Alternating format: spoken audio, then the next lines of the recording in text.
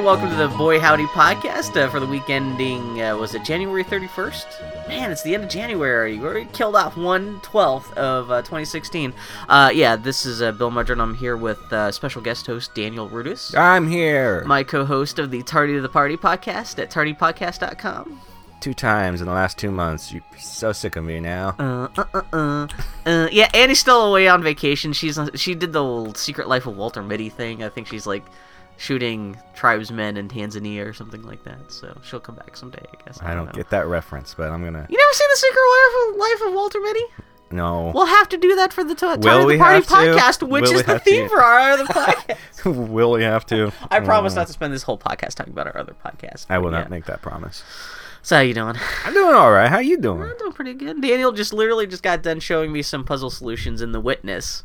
Fuck that game. Fuck that game. Oh, whatever. Yeah. You're so salty because you didn't know how to solve a puzzle. Puzzle solutions are there? You said, what, 800? I thought there was only like 400 solutions in that game. I've heard 700. It might be more. I'm not sure. Now, is that mainline puzzles, or is that including all the secret stuff? That's the main line. Yeah. All the panels. I do appreciate how this game's been out for a week, and there's still a ton of that game that people still have not figured out what the hell is in there, which for a video game these days is kind of a rarity, because usually a game comes out and it's got secret shit. People have half that shit figured out even before the game comes out. That people review the game have had figured out all the secrets, and it's even me looking up guides online to cheat my way through the game.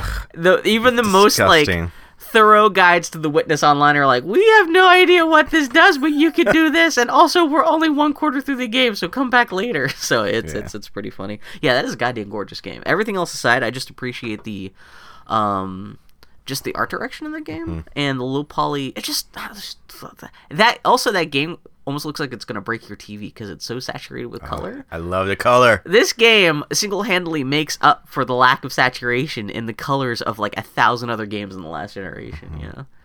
What was the last colorful game? Because there was probably something after Enslaved, well, but I can't remember. Indie games, actually, in terms of bright poppy, games. Technicolor game, there's not that many of them. Even the indie games. Yeah. Undertale's got some nice colors. I'm talking 3Ds here. Yeah, exactly. Undertale. Real games. Undertale is fuck that shit. Fucking good game. Yeah. that's another thing we'll talk about. I actually beat it. Yeah. You watched the video. I didn't realize. So under Undertale, I didn't realize I walked past the Temmie Town, which I guess is where you get the special armor, which makes the pacifist run a lot easier. It can, yeah. If you die a lot. Yeah, it gets cheaper every time you die. When I was bitching about how I was getting my ass kicked by, spoilers for Undertale, I was getting my ass kicked by Muffet at the end of Undertale, because I was doing a pacifist Near run. the end. And, she's... Halfway. No, she's that's about 3/4 through the game, I think, at least from what I've seen. Who here has actually beaten it? Oh, my hand is raised. Let's put it this way. I only had to look up 2 hours of playthrough video when I got stuck at Muffet. But that person also didn't do everything, because you said they didn't walk around at the end and talk to all the characters you can talk to.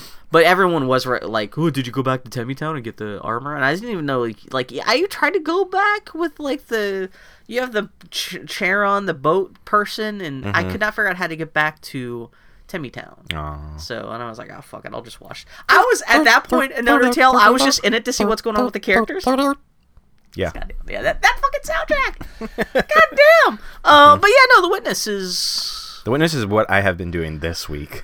Daniel almost punched me in the side of the head last night because we were talking... Oh, I got so mad at you. Well, I got to a very early puzzle where... One thing I do appreciate about this game is how it teaches you the language of the puzzles. Try not to say what you had to do for the puzzle, because I would assume that if anyone's played the game so far, they know what I'm talking about. Half of the joy in this game is figuring out that aha moment when you solve a puzzle. You don't think everyone would already kind of have seen what I had to do? It was one of the first puzzles in the game. Well, let's say it involves reflections. And we can put it at that. No, what I had to do, the thing I got stuck on, that pissed me off. Well, the reason why the game was making me grumpy, there's something where you have to, you go to the coast early in the game, and you realize that, the Witness is nothing but fucking placemat Denny's puzzles. Well, that's it's a not little. Nothing, but that's a little. That's your only way of interacting with the world is solving line puzzles. Well, really, yes, is line mazes. And it is amazing what they do with that one mechanic. It is how many things they can do with that. They kind of ring the not since Portal with just like making holes. Has someone taken one basic gameplay conceit and just wrung a whole fucking game out of it? But there's a certain point at the beginning where you're doing trying to solve puzzle things on these transparent placemats that overlook this ocean horizon, and after a while, spoilers for The Witness, for like the first half hour of The Witness, you realize you kind of have to, like, not always you have to, but one of the things that you can divine the solutions from is like essentially tracing the pattern of reflected stones out in the horizon. And there was one where, because I was looking at the puzzle flat straight on, like with my nose, essentially my in-game character's nose pressed against the puzzle. Yeah. I didn't realize that in order to really solve the solution, I had to like be standing back and at a shallow 45-degree angle to the placemat, and then I could the solution was actually you just showed this to me. I was like, look, here it is, and you're like, oh. Because you can kind of see when your face is like really close to the puzzle and you're like looking at it standard view, you can kind of see these rocks off to the side, and even then I was like, okay, well if the solution must be tied to those rocks somehow, but they're kind of partially occluded by a bigger rock that's right next to you, and so I just kind of faked my way through, brute forced my way through that puzzle without really understanding what it was, and now you just literally just showed me in my own game, like, no, Bill, you're supposed to go there, and instead of being so close to the surface of the puzzle, you have to stand back like 5 feet and then way off to the side, and you can see how the solution is actually a tracing of those rocks on the horizon. I was like, okay, because like this game, I knew the game was a lot about perspective, because when I got stymied by that puzzle, I skipped ahead to another desert temple puzzle, which that's a lot about perspective and stuff, and it's just one of these just, I don't know. It's so good. The game's not quite as bullshit as I thought it was. It's not bullshit at all. It's amazing. So how many puzzles have you done? Like, I've done 81 as of last night. Ooh, you're on your way. I've solved 402 puzzles. Jesus Christ. And found 34 collectibles, secrets, whatever you want to call them. Audio logs? Because I found one audio log. Doesn't count those, so I'm not sure. Okay. Do the audio logs connect in any way? Is there any kind of narrative they're telling? Some of them kind of give clues to the puzzles you're doing. If you can't figure them out, that kind of helps. But otherwise, they're just kind of smart people saying smart things. All it was, the one audio log I found, it must be one of the first audio logs in the game, because like I said, when you go into the island of the Witness, it seems to be it's kind of designed to have you kind of go in a clockwise kind of circle around this island. At least at the beginning, that seems to be what they're kind of yeah. And that's what I did too. Yeah, because the way it kind of suggests you should go that way is because the way you're taught the language of these puzzles piecemeal, that seems to be the critical path that you're supposed to follow, but you can skip ahead. Yeah, you can suddenly say fuck and go to the other side of the island if you want. And because if you follow that route, you'll do the reflections, then the desert, then the quarry. But there's a certain point you'll get to in the quarry where you have to solve a puzzle that you haven't learned how to solve yet. Yeah, exactly. So you'll have to go elsewhere. Is that with the Tetris pieces? Because I started seeing... Maybe. The moment I broke off from that path, I started seeing puzzles with Tetris pieces, and I was like, oh shit, I'm way too deep already. Yeah. And, but I did find the first audio log, which is just Ellie from The Last of Us reading some quote about philosophy from an ancient Chinese philosopher for 5 minutes. Yeah. And she reads it really well, but it had nothing to do... It's more atmosphere, it's no story or anything. There's so much shit hidden everywhere in this game that you can stumble across and just find, and like statues, hidden places, and... Yeah. I did the first thing last night where... like shadows. Like I found a pile of garbage on top of a hill, and then I was running around later in the game, and that pile of garbage made a shape into a person on a rock, and I was like, oh. And you were talking about there's like another... My pants are exploding! Where there's a perspective thing where, like, are they statues or are they frozen people? I don't know. That's part of the mystery, I was playing it with Dylan the other night, and she was like, this is really fucking creepy. What the hell's going on here? Again, because there's no real story to the game, you're kind of allowed to, like... At least right now, at the outset, you can apply any kind of story you want. I'm near the end. I'm not sure. Yeah. According to Giant Bomb, it sounds like there's a point where if you've solved enough puzzles, they'll just kind of let you beat the game. But well, I don't know. I don't know, because I'm inside the mountain right now where all the... On the previously recorded Twitch stream, which is... They're the Red Letter Media guys. You guys do the Harry S. Plinkett Star Wars reviews. They have their own gaming thing. They got tired of the game super quickly and just went to go watch the ending on YouTube. Ugh, that's disgusting. Which they didn't show the ending on their Twitch stream, but they just they just watched it while you could listen to the audio, and the ending of the game does not sound that promising. So okay, but this is from people who haven't played it. They played it for about 20 minutes. Yeah, so they cannot. Their opinion is horribly colored in the negative. Even from what I heard about the ending, it doesn't sound that great. But again, the game point of this game does not seem to be the story. Yeah, that's like... No, any ending that if you don't know the story to, you're like, well, that's kind of a bullshit ending. I'm sure next time we talk, I'm sure you'll have beaten the game. You can tell me more about I got bored of The Last of Us in 2 minutes, so I just skipped ahead and watched the ending. It wasn't very good. Which I've seen people do that, especially because at least there is a known story to The Last of Us. That seems especially weird to skip to the end. But Undertale, not that bullshit. Or not Undertale. Wait, what am I talking about? The Witness. I'm so still under Undertale. I love Undertale so much. So if you find a puzzle and you're like, this puzzle's bullshit, I hate this game, it's stupid, just ask me about the puzzle. Send me an image of the puzzle. You're the Grumpyturtle on PSN. Send me... And on... No, I'm Grumpyturtle on PSN because nobody had stolen that name from me yet. Oh, you were just Grumpyturtle, not the Grumpyturtle? The only reason I'm the Grumpyturtle on some websites is because some asshole already stole Grumpyturtle. Goodness. It's pretty, though. I do really just... It is nice to walk around that world. But I'm not much of a puzzle person in the first place. I'm one of those people who... I love puzzles. I wish... Maybe it's... Well, I was going to say, I'm one of those people who wishes Zelda had less puzzles and more action, but I wish... The puzzles. You're everything wrong with Zelda fandom. Well, at least after a while they could integrate the puzzles more organically into Zelda, where it's not just you go underground, here's a dungeon, you just solve a bunch of random push block switch puzzles for 5 minutes until you get the magic weapon from that's going to help you defeat the boss. That is so dismissive. But that's what it is. That's the formula. At least there's nothing but push puzzles in Zelda. I've never been, I've always had, puzzles. Reflecting light never comes into play. Complicated history of puzzles. Boomerangs never come into play. Yeah. You have Zelda just pushing blocks around. That's all it is. Ice blocks and fucking blah, blah, blah. Sometimes I hate you. Yeah, I love you too. But so I'm glad you're having a good time. Man, there seems to be a whole bunch of people who are underserved. There's a lack of puzzle games. Like people like you who are just fucking devouring this fucking game. And the great thing about playing this game, since it just came out and getting to play it right now, is I can't be tempted to go look at a guide online. I have to solve this crap myself because there are no guides. Yeah. Well, like I said, even me, when I tried to throw in and went to the guide, the guide was like, I don't know. There was a puzzle involving colors that I sat and stared at for like half an hour. Here we go. Ready? It's boy howdy, so this is more... Yeah, no, I'm not complaining. We're a little more formal. I turned to the party. Yeah, anyway. There's a puzzle involving colors, and I was trying to solve it for half an hour. I'm like, this is impossible. This is fucking impossible.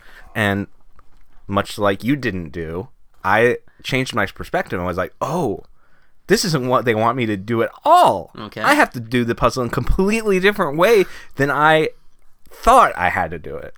Also, this game also requires you to break out pencil and paper. Like, you have that commitment because I got to some puzzles last night where you solve a string of surprisingly easy puzzles, and then you realize that there's a symmetrical series of other puzzles, like facing the first puzzles that you just solved, that the solutions are the same thing but flipped. It's like the symmetry thing. And so, but you don't have the guides to show you exactly what the solution is supposed to be, so you have to, either draw the solutions, take screenshots, and kind of flip them, and then trace... I'm not sure. It's been a long time. I probably finished those... It's been a day and a half. It's probably been since Tuesday since I did that one. But I think, much like the other one, you can probably stand back and do it from a distance. Oh, I didn't think, because again, it's all these things are transparent. I didn't think about how you could probably just... solve the puzzle from the other side and essentially trace the solutions from... Or standing in the middle of the room so you can see both in front of you. Yeah, which you can do that too, because, you could do the line solution standing, like 50 feet away from a puzzle. You don't have to be like, again, that's one of the things that tripped me up at the beginning was thinking I had to have the panel squared right in front of me and have my character's virtual nose almost pressed to the glass in order to solve the puzzle. No, that sometimes you have to back away and like you might have to solve that puzzle from across the room or something like that. So it's not that bad. It doesn't help that Jonathan Blow seems to be kind of an insufferable windbag a little bit himself. But you don't want to conflate the personality of the person who made the game on the game itself, even though by nature the game is an extension of that person's personality. But since he's not an artist, he didn't come up with how good this game looks. Yeah. So I'm sure he just had insight. But, I still remember. And I love Braid. I loved it. I wish I could forget everything about Braid so I could go back and solve those puzzles. Probably been long enough that you could probably go back now. Oh, I love Braid. Stuff.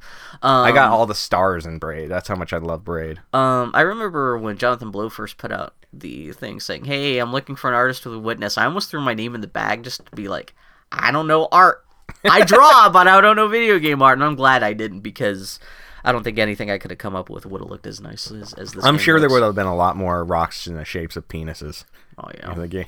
Snuck a lot more of those. Maybe if I knew like 3D modeling, but yeah, no, like some of the shit I've seen that I guess is kind of spoiler solutions for stuff. I don't know solutions, but like there's one thing where there's like a bunch of rocks that if you look at the reflection in the water, it's like a lady laying in the water and stuff, which I don't even think is a solution to anything. It's just atmospheric. There's stuff like that everywhere. It's so good. Yeah. So I think it's worth $40 just to wander around that island and just. I've gotten my $40 worth. Well, you have just because you will suck the marrow out of a fucking bone like a caveman. I'm sure I'm sure I'm over 40, 50 hours into that game now. Fucking games. You were like the fucking Ultron. What's the fucking in the Transformers movie, that planet that eats other worlds? That is you for video games.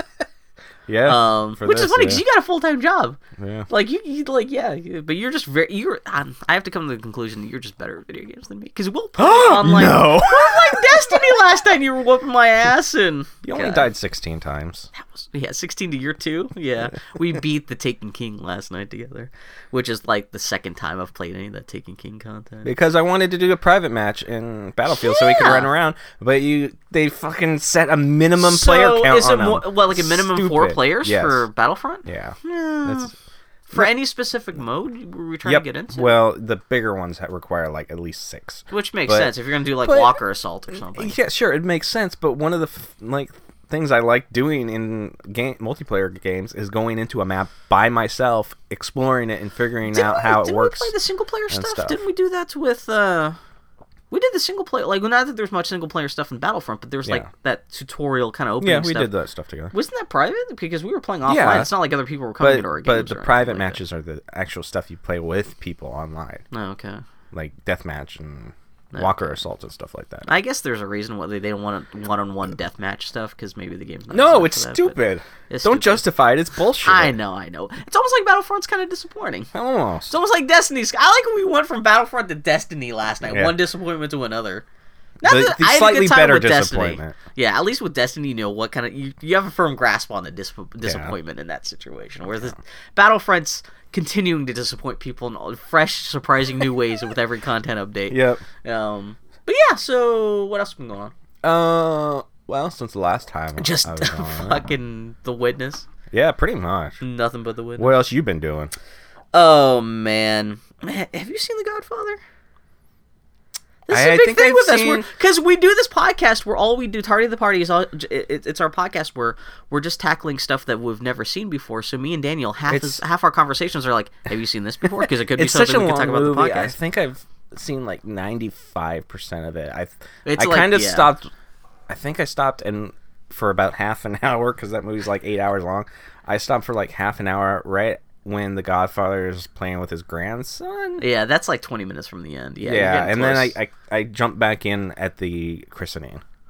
Yeah, you skipped like 5 minutes. Oh, okay. So then I've seen the Godfather. And when I was watching it, like every scene, I'm like, I've seen the Godfather. Yeah, maybe not filmed in this, but I've seen the Godfather. Well, it's like when we watched Citizen Kane for Tardy the Party. Yeah. Like we all kind of like you have Casablanca. Like episode 2 of Tardy to the Party. Yeah.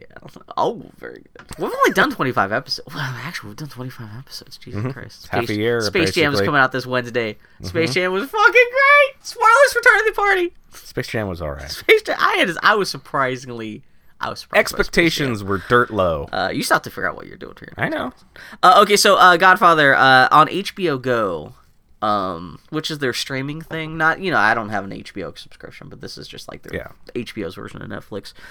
They just unveiled the 7-hour supercut of the first 2 Godfather movies, where they took the original Godfather and on either end of that first Godfather movie, they took the second Godfather movie, cut it in half, and essentially took all the Godfather stuff and made it chronological. Because the second Godfather movie jumps back and forth between like 1910 New York shit and like 1960s gangster shit. Essentially, Godfather 2 is essentially both prequel and sequel to the first movie. And so essentially this is a 7-hour supercut of... It should only be 6 hours because the first 2 Godfather movies are only 3 hours apiece, but then they also threw in a whole bunch of deleted scenes. Yeah. Like an hour's worth of deleted scenes. So this is fucking 7 hours. I think they call it the epic novel for television of The Godfather. But it's actually pretty good. If you're a Godfather fan, it's really good. I got to see a whole bunch of deleted scenes and stuff I've always heard of before, but I'd never actually seen. Yeah. Like, there's some deleted scenes in there which should stay deleted scenes. There's one random scene from The Godfather Part 2 that they put back into the supercut, where in The Godfather Part 2, when the characters are all like 10 years old and like not 10 years old, Muppet Babies. It always get kind of Muppet Babies. It's Muppet Babies Vito Corleone. They go to a gunsmith and they're trying to get their guns repaired. And there's like this little 10-year-old kid named Carmine Coppola who's playing the flute for no reason.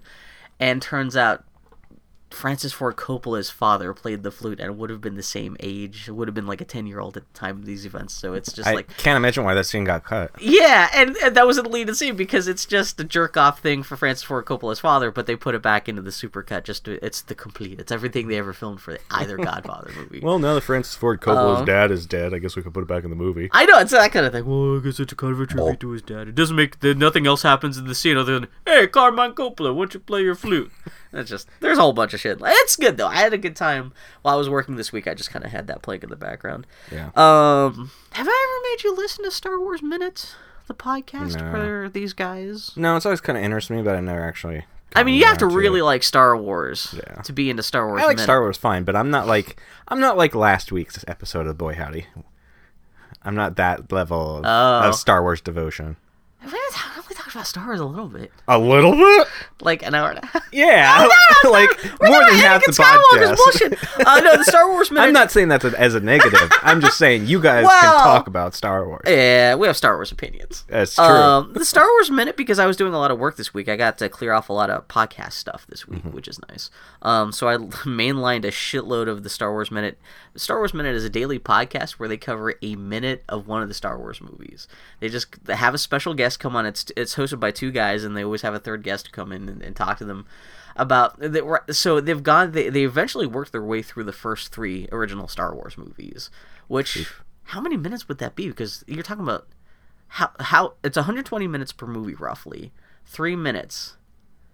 And so that's like 400 episodes they had to devote just to the original trilogy. Now they're doing the prequels, and they just got to the point... How long is each episode? It's like anywhere from like 15 to half an hour, 15 minutes to half an hour to talk about 1 minute of footage from a movie. 1 minute. It's a really Bill weird held up format. two fingers and said 1 minute. It feels like 2. But yeah, these poor bastards who, like everyone else, they're not fans of the prequels, but they decided to take this podcast format through the prequels, and they just got to the point where Anakin Skywalker shows up. And so, of course, like, a 5-minute scene with Anakin Skywalker lasts a whole week on this podcast, because they that's 5 minutes of footage. That's a minute of footage for, for a day. And it just... Oh man, it got to the point where they seem to be kind of regretting doing the prequels now. But but the other thing too, instead of now that they're talking about the prequels, they're trying their best to be positive about the prequels, and their guests are trying to be positive, but they're trying real hard but failing real bad. It's almost like Mystery Science Theater where the can't wait till they get to that scene where Anakin rides a giant flea creature. Oh man. Well, they talk about, because they're doing the Blu-ray editions of these movies too, which means they added like an extra lap to the pod race in Phantom Menace, which adds an extra 2 minutes to, I think it's something like So just covering the pod race is going to take like. But then again, the pod race is the best part of that movie. Yeah. That's not saying a lot. But they even said that because what are they going to talk about? Because like, oh, we really like that part where he goes whoosh and the other guy goes whoosh. Yeah. And so they're starting to see the cracks in their format, but it's kind of comical. It's a good little podcast, the Star Wars Minute. One of the guys is a cartoonist named Alex Robinson, who did a great comic book called Box Office Poison. And just good guys. I shouldn't be pimping another podcast, but fucking Star Wars Minute's fucking good. It's not like you have to choose your podcast. I can only listen to one. What podcast do you listen to? Lots. Yeah? So, Giant Bomb. Okay. Even though what do you mean, even though? No, if you had let me finish my sentence instead of interrupting. Look at your face. Even though I disagree vehemently with two of the panelists' opinions on a lot of games. Gershman and who? I just assume Gershman because a lot of Riker's out of his fucking mind. Yeah. But as humans, I find them entertaining. Riker's the Jar Jar Binks of Giant Bombcast. Do you listen to the Beastcast? Yes, sometimes. No. What else weekly? The Super Best Friends Play podcast, their YouTube channel. What's that? And they have a podcast. I'm getting more into the YouTube stuff these days too, because I've got an Apple TV, so I can just watch YouTube while I work from home, and so there's a lot of nice stuff I can watch on there. The Dana Gould Hour. That's a very good podcast. That's right. By comedian Dana Gould. You recommended me the Dana Gould Halloween special from last year. That was really good because all of his episodes are like that, where he talks about the history of like Hollywood. It's not like a weekly thing. It's monthly. Oh, okay. Well, which is nice because he can actually do more of a production that way. That's really it's called the Dana Gould Hour, but it's always like 3 hours long. Yeah, exactly. Yeah, no, the Halloween was really good because he had a whole bunch of guests and they were all doing like Halloween ghost stories. And it wasn't just two guys on a couch. It wasn't like us, two white guys saying, "I played video games. Yeah. What'd you do this week?" I remember. Yeah. How did this get made? I keep on hearing good things about them. I've never seen them. Yeah. Comedy Bang Bang. If I like the guests. Joshin loves that. My housemate Joshin. Yeah. What else do I listen to? I listen to a lot. Oh well, obviously, Boy Howdy. It's delicious. I've really gotten into this new podcast. It's still in its first 50 episodes, but it's got these two assholes on it. It's got this fat Laurel Hardy motherfucker and this skinny Laurel Hardy motherfucker. It's called Tardy to the Party at tardypodcast.com. I hear they're going to talk about Space Jam this week. It's going to be good. Yeah, they're going to talk about Space Jam. They're going to talk about Anastasia. Wait, no. What are you doing after Space? It's Space Jam and what? What did I watch? Our latest uploaded episode is Casablanca. This week is Space Jam. I edited these. You think I would remember? I was something. What did I watch? Oh, Something Like It Hot. Something Like It Hot. Which wasn't too bad. It was a good movie. Yeah. But speaking of Tardy to the Party, so episode 18, we watched Breakfast at Tiffany's, which if you want to hear two people rip apart a movie. I was hoping I would like it, but we thought that was going to be the worst one we've ever seen. Yeah, but anyway, I was at my studio, and one of the... Because you're a dance guy. Yeah, one of the other girls that I've talked to about Breakfast at Tiffany's was like, "Hey, Daniel, this other girl, Holly, likes Breakfast at Tiffany's." Why, were you raving about how much you hate Breakfast at Tiffany's at the studio? I had talked to this other girl about it, and she was like, I tried to watch it, I fell asleep. And I was like, that's the right way to do it. Yeah. And she's like, she likes Breakfast at Tiffany's. And I was like, why? What the fuck is wrong with you? And she's like, it's a good movie. And I was like, I go, but the main character, you can have those on the break. The main character. Daniel brought red velvet Oreos that I was cracked into. She's a narcissistic, egotistical, money-grubbing, boring human being. You're talking about Audrey Hepburn's character, not the ballerina you were talking to. Yeah, but then the girl goes, I kind of relate to her. It's like, oh, you don't know. That's the thing. Breakfast at Tiffany's has always been recommended. I mean, I've seen it before. Breakfast at Tiffany's was your pick. You hadn't seen it before. But like almost everything I've heard positive about Breakfast at Tiffany's has either been from film historians, people apologizing for Mickey Rooney in the movie, or it's been women been like, "Oh, Audrey Hepburn, she's so stylish." Well, I'm not done yet with the story yet. Yeah. So then I listed off a bunch of other things that I hate about the movie, because it's a long list. Yeah. And she goes, "But she's so pretty." I was like, that's the argument. That's your whole argument. Well, that's like guys with Star Wars, where people point out that Star Wars is bullshit, and we're like, but lightsabers. But wait, the best part. This girl is Japanese. And I went up to her the next day. I was like, I walked up and I went, and this is the next day.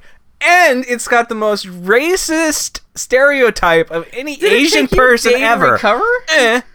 And she goes, that part's funny. And I just put my hand on the side of my head and I said, you know what? I think this is something we even addressed in the podcast, where if you're someone who grew up with like Family Guy, that might seem kind of funny from like a postmodern, ironic kind of way. No, it's not funny. And she's like, no, it's Japanese. I'm Japanese. It's okay. And I was like, that does not make it okay. I mean, that is like it's terrible when Mickey Rooney is only one of the problematic. That's what I said on episode 18 of Tardy to the Party podcast. Oh, Jesus. I said, I'm more offended at the fact that it's this Mickey Rooney's not funny than the actual racist stereotype of it. Yeah, because the comedy itself, it's like, even regardless of the political correctness shit, it's just like fucking horrifying, grating, like discovering that somebody under the age of 60 likes that movie was flabbergasting. Again, a lot of people drawn to the style and the whole Audrey Hepburn thing, but it's just that fucking movie. And there's not like any. I like how I'm still mostly offended by the fact that they're masked thieves. There's a point where the main characters go into a 5 and dime, a mom and pop shop, and steal a couple Halloween masks. I'm like, fuck you, ass, you rich motherfuckers. That's the thing I'm more offended by than anything else. But yeah, we thought Breakfast at Tiffany's was going to be the worst movie we ever review on Tardy the Party. But then we saw Blake Edwards, the guy who directed Breakfast at Tiffany's. He did Victor Victoria, and that is probably the roughest time I've ever had getting through a movie before, because that was just dire. Yeah, that was. Thanks for picking black. That one. Well, hey, we both had our Blake Edwards picks, and now we know never go back to Blake Edwards. Never gonna do the Pink Panther. We're never gonna do SOB or 10 or any of that shit. Oh man. So what else you do? I tried to play a bunch of Final Fantasy VI this week. I did play some, but I didn't play. Actually, even today, after we were done recording today, I'll probably try to mainline more of it. This is not to keep on talking about Tardy at the Party, but we're going. But this is a future installment, because we don't do just movies on Tardy at the Party. We do books and games, movies, and all kinds of stuff. Mm-hmm. And I did Silent Hill. This is going to be the third game I've done for Tardy at the Party, because I did our very first episode was me playing Yoshi's Island.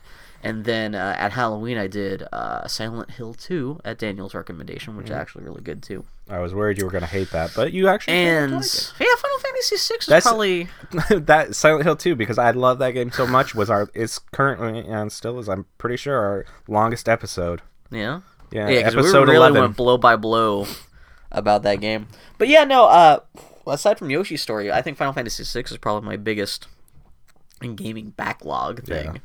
Because I love I played the original Final Fantasy for the 8-bit Nintendo. I love the shit out of Final Fantasy 2 for the Super Nintendo, but for some reason I just never got around to playing Final Fantasy 6. Yeah, this is actually a really good game. I just all I know about the game I've now done, so I have no idea what's going on in the rest of the game, because I did the only two things I knew about the game was the Opera House and something else. And I've done those two. The Phantom Train. The fact that you can suplexing the train. I suplexed the Phantom Train, and I did that. Suplexed the fuck out of that train. And literally last night, the last thing I did before we were recording, I did the whole Opera House thing. And now I have gotten the airship from, what's his name? Setzer? Yeah. And he's just dropped me off on the southern continent. And I got to the town called, Mandrake or something like that. I started wandering around the continent. Oh, that's the best thing. I got the... This really is Tardy the Party talk. I got the Espers. Yeah. You can start equipping Espers in the game, which are essentially the Final Fantasy VI equivalent of summons. Yeah. And the way you learn spells in Final Fantasy VI, I figured out, I thought you could just learn spells just by leveling up your character, and your character would just something learn new spells as they level up. No, you have to equip these Espers, and the more you have them equipped to your character, you'll learn spells from these Esper guys. Yeah. Which is great, because you could swap the Espers between all your different party members, so you can make all your party members learn like all the spells in the game. Which I love any game that lets you turn any character into a Swiss Army knife. It's true. So right now I've got like my biggest, toughest guy trying to learn all the cure spells. I'm gonna make everyone learn all the cure spells. So it's a really grinding friendly game, which is kind of nice because if I want to listen to podcasts or watch the Venture Brothers, which is something else I've been trying to do, it's good just like background stuff. I could just keep on just grinding and smashing up monsters. But yeah, Final Fantasy VI, the music's great, the characters are great. They do a whole bunch of crazy stuff with narrative. We'll talk about this on Tardy whenever. Yeah, but that's going to be a long time because you're just ticking your way through. So. I've put 11 hours in the game so far, which this is like the 8th time I've tried to play Final Fantasy VI. This is the first time I've gotten past like the first half hour. But this time you're committed. Oh, well, yeah, especially now I got to the fun part. Now they got the espers. I could learn magic spells, and I could really start beefing up my characters. Yeah. And I did the opera part, which is great. Like, it's the game's building momentum for me in a really good way. So, Final Fantasy VI is fucking good. It's fucking good, yeah. Fucking good. What else? What else you been doing anything else? I've been playing The Witness.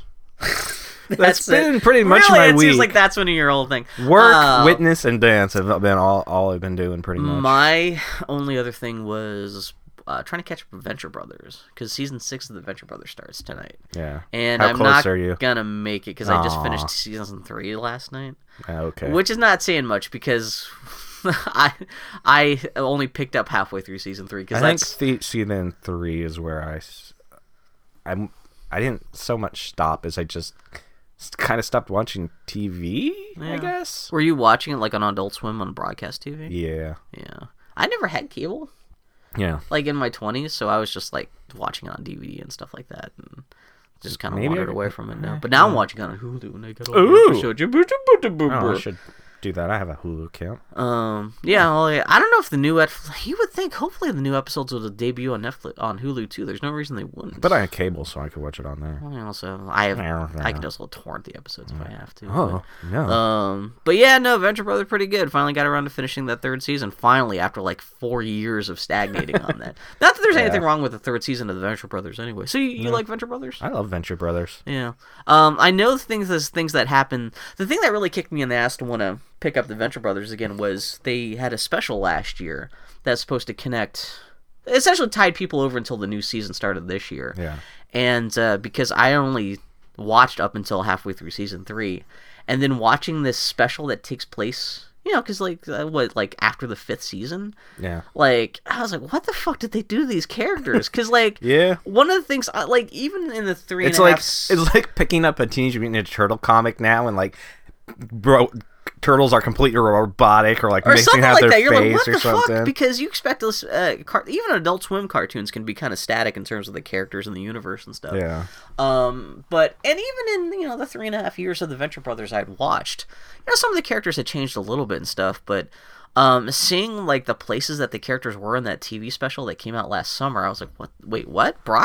Spoilers for Venture Brothers. Like Brock's no longer the guardian for the Venture team, and this has happened, and this character's over here doing this, and I'm like, what the fuck happened?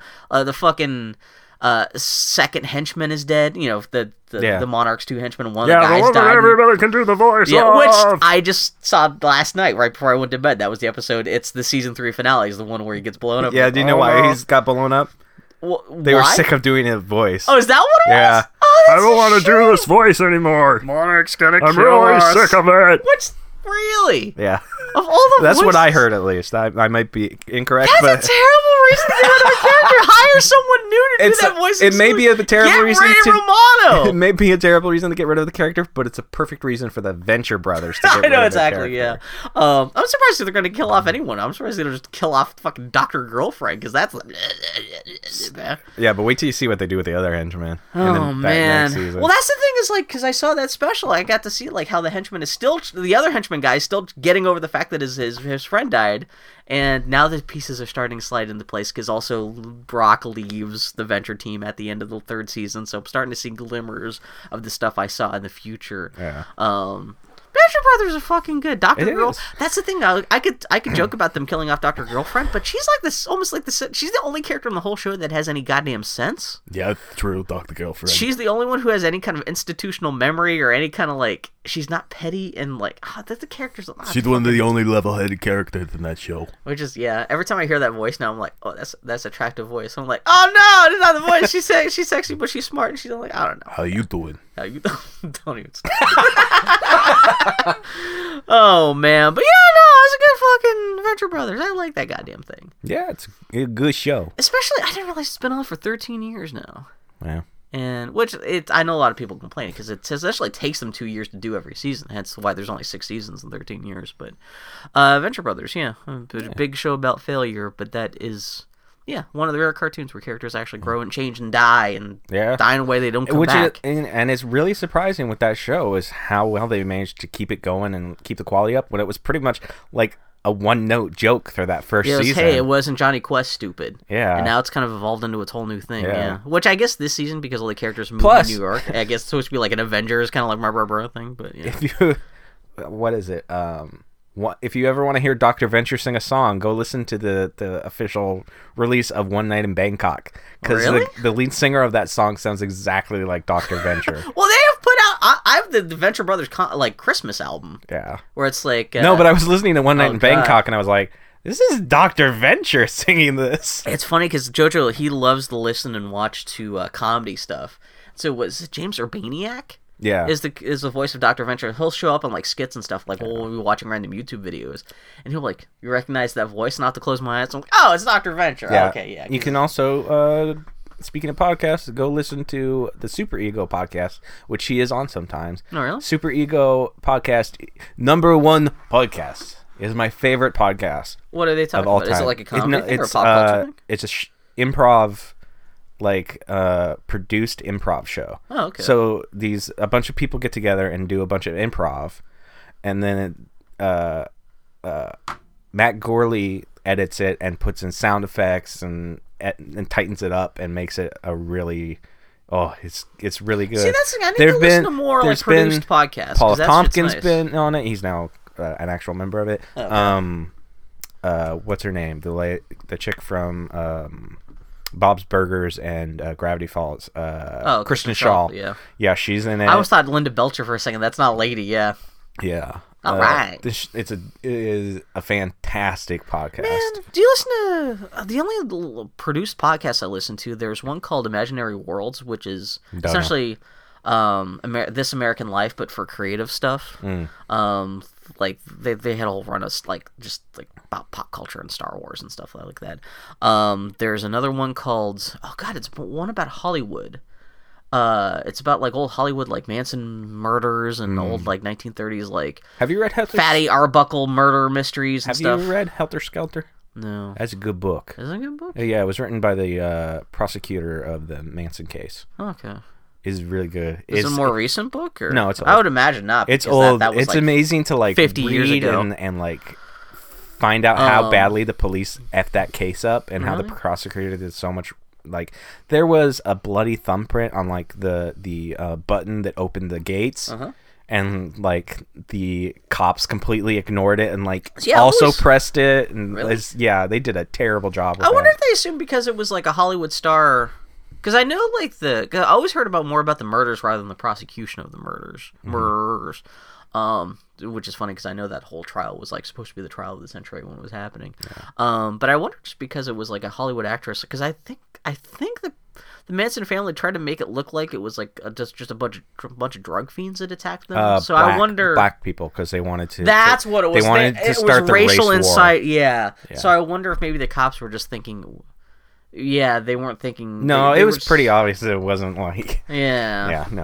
No, that's a good book. If people haven't read Helter Skelter and you like true crimes type stuff, that's super good. Read the audiobook by Emo Phillips. I always see something. There was the guy. There was a bloody thumbprint. I can't do Emo Phillips. They wrote. Die all pigs on the wall. Sharon Tate's body was still warm. Yeah, no. We just did a Emo Phillips impression talking about Marilyn Manson murders. Fantastic. Marilyn Manson, yeah. Or Charles Manson. We're also got Marilyn Monroe on the mind because we did just watch Some Like It Hot too. Yeah, she doesn't leave your mind pretty easy. God damn, that kind of scrambled brain. I just realized I haven't masturbated to her all week. What are you doing with your life? Watching Some Like It Hot if you don't jerk off to Marilyn Monroe at the end. Yeah. I think Burt Lahr kind of frazzled my brain at the end of that thing. So that's pretty much what I've been doing. That's what I've been doing. What else you do? That's it. That's it? That's the anticlimactic end of the first part of this podcast. Woo! Yeah! Well, okay, we're going to take a break and we'll be back in a minute with the Geek Week News and Review. Preach it. Yeah. It's hard to come up with something witty when your podcast isn't pre-written and produced. In it. Okay, we gotta go suckle each other's teats. Nope. No. Get off me. God. Oh.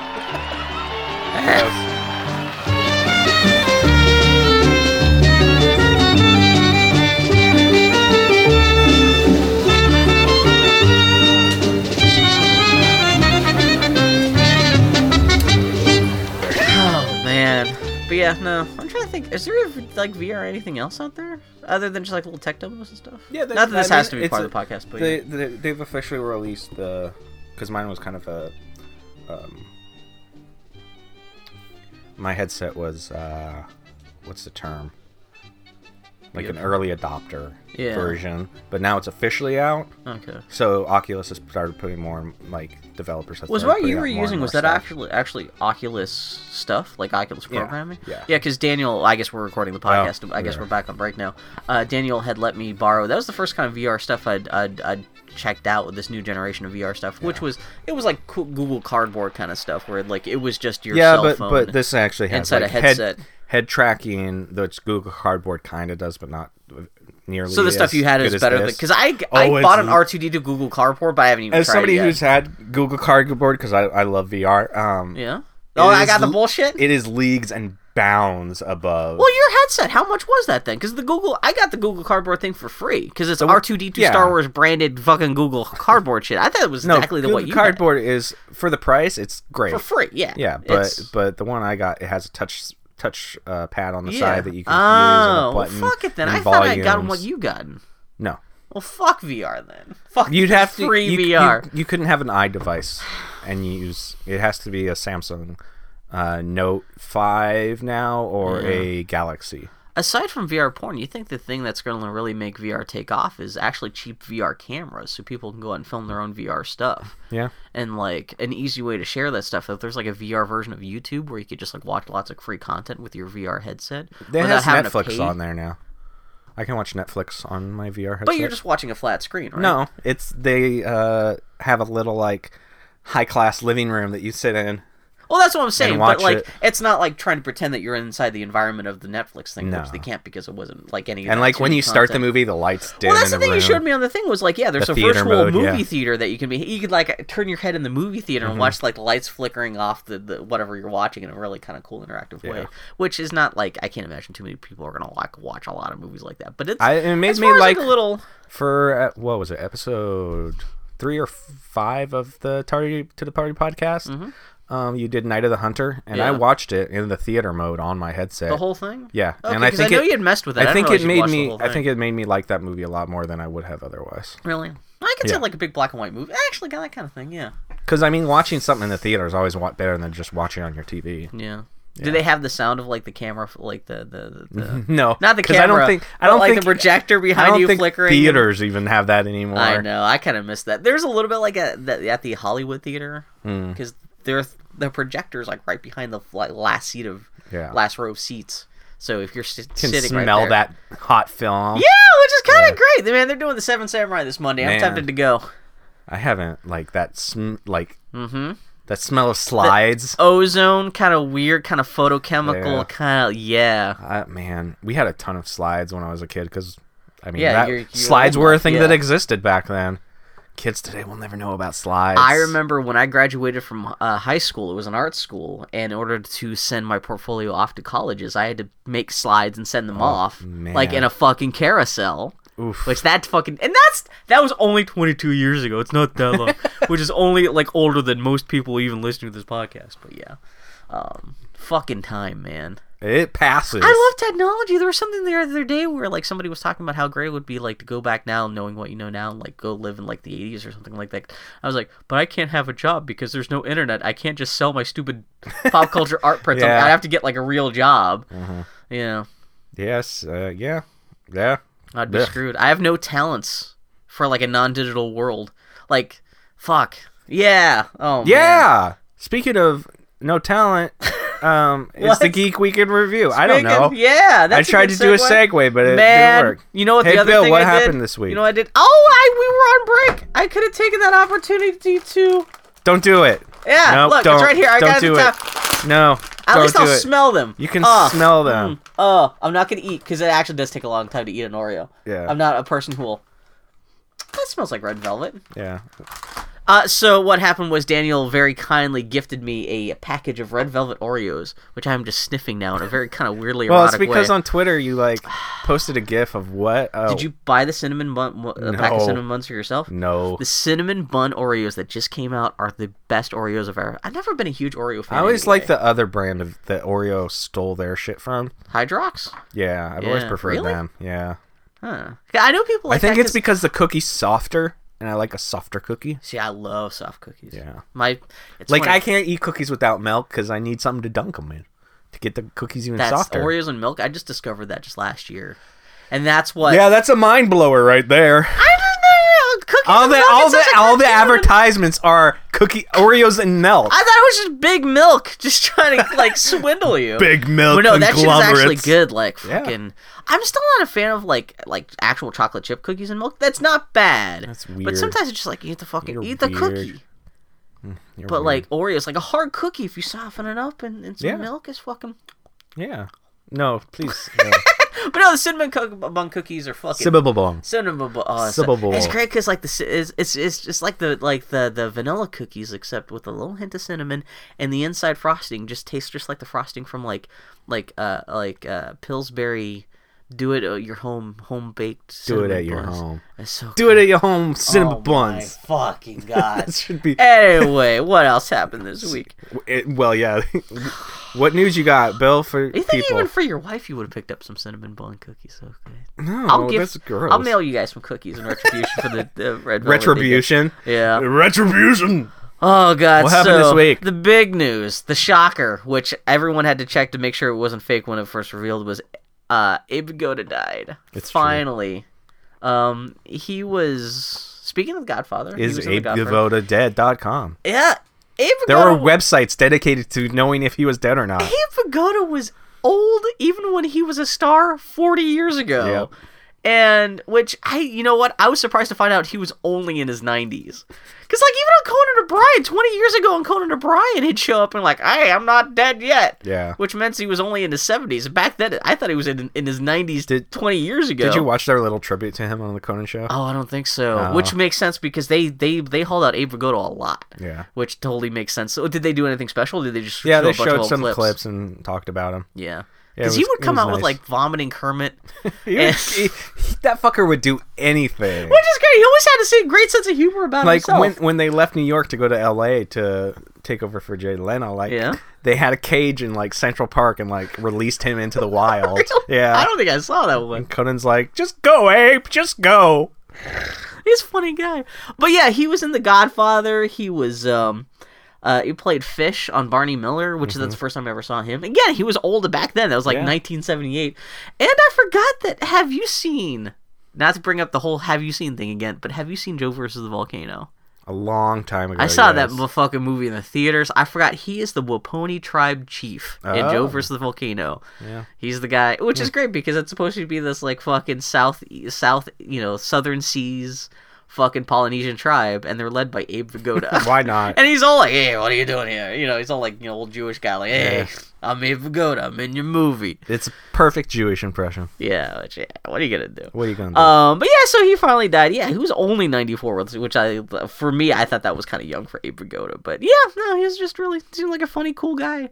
And that's the thing, even his acting, he never acted. He was just Abe Vigoda in all of his roles. Yeah. And he always just seemed like an old guy from the block who just happened to somehow wind up in the movies and some TV shows a long time ago. And because it was like, hey, yeah, because he was always kind of tall and hunched over and had a great like hound dog face. He was not an attractive guy. He wasn't super ugly, but he's a character actor. Yeah, exactly. Yeah, and he was kind of like the king of character actors. Even though he hadn't been in that much stuff. Yeah.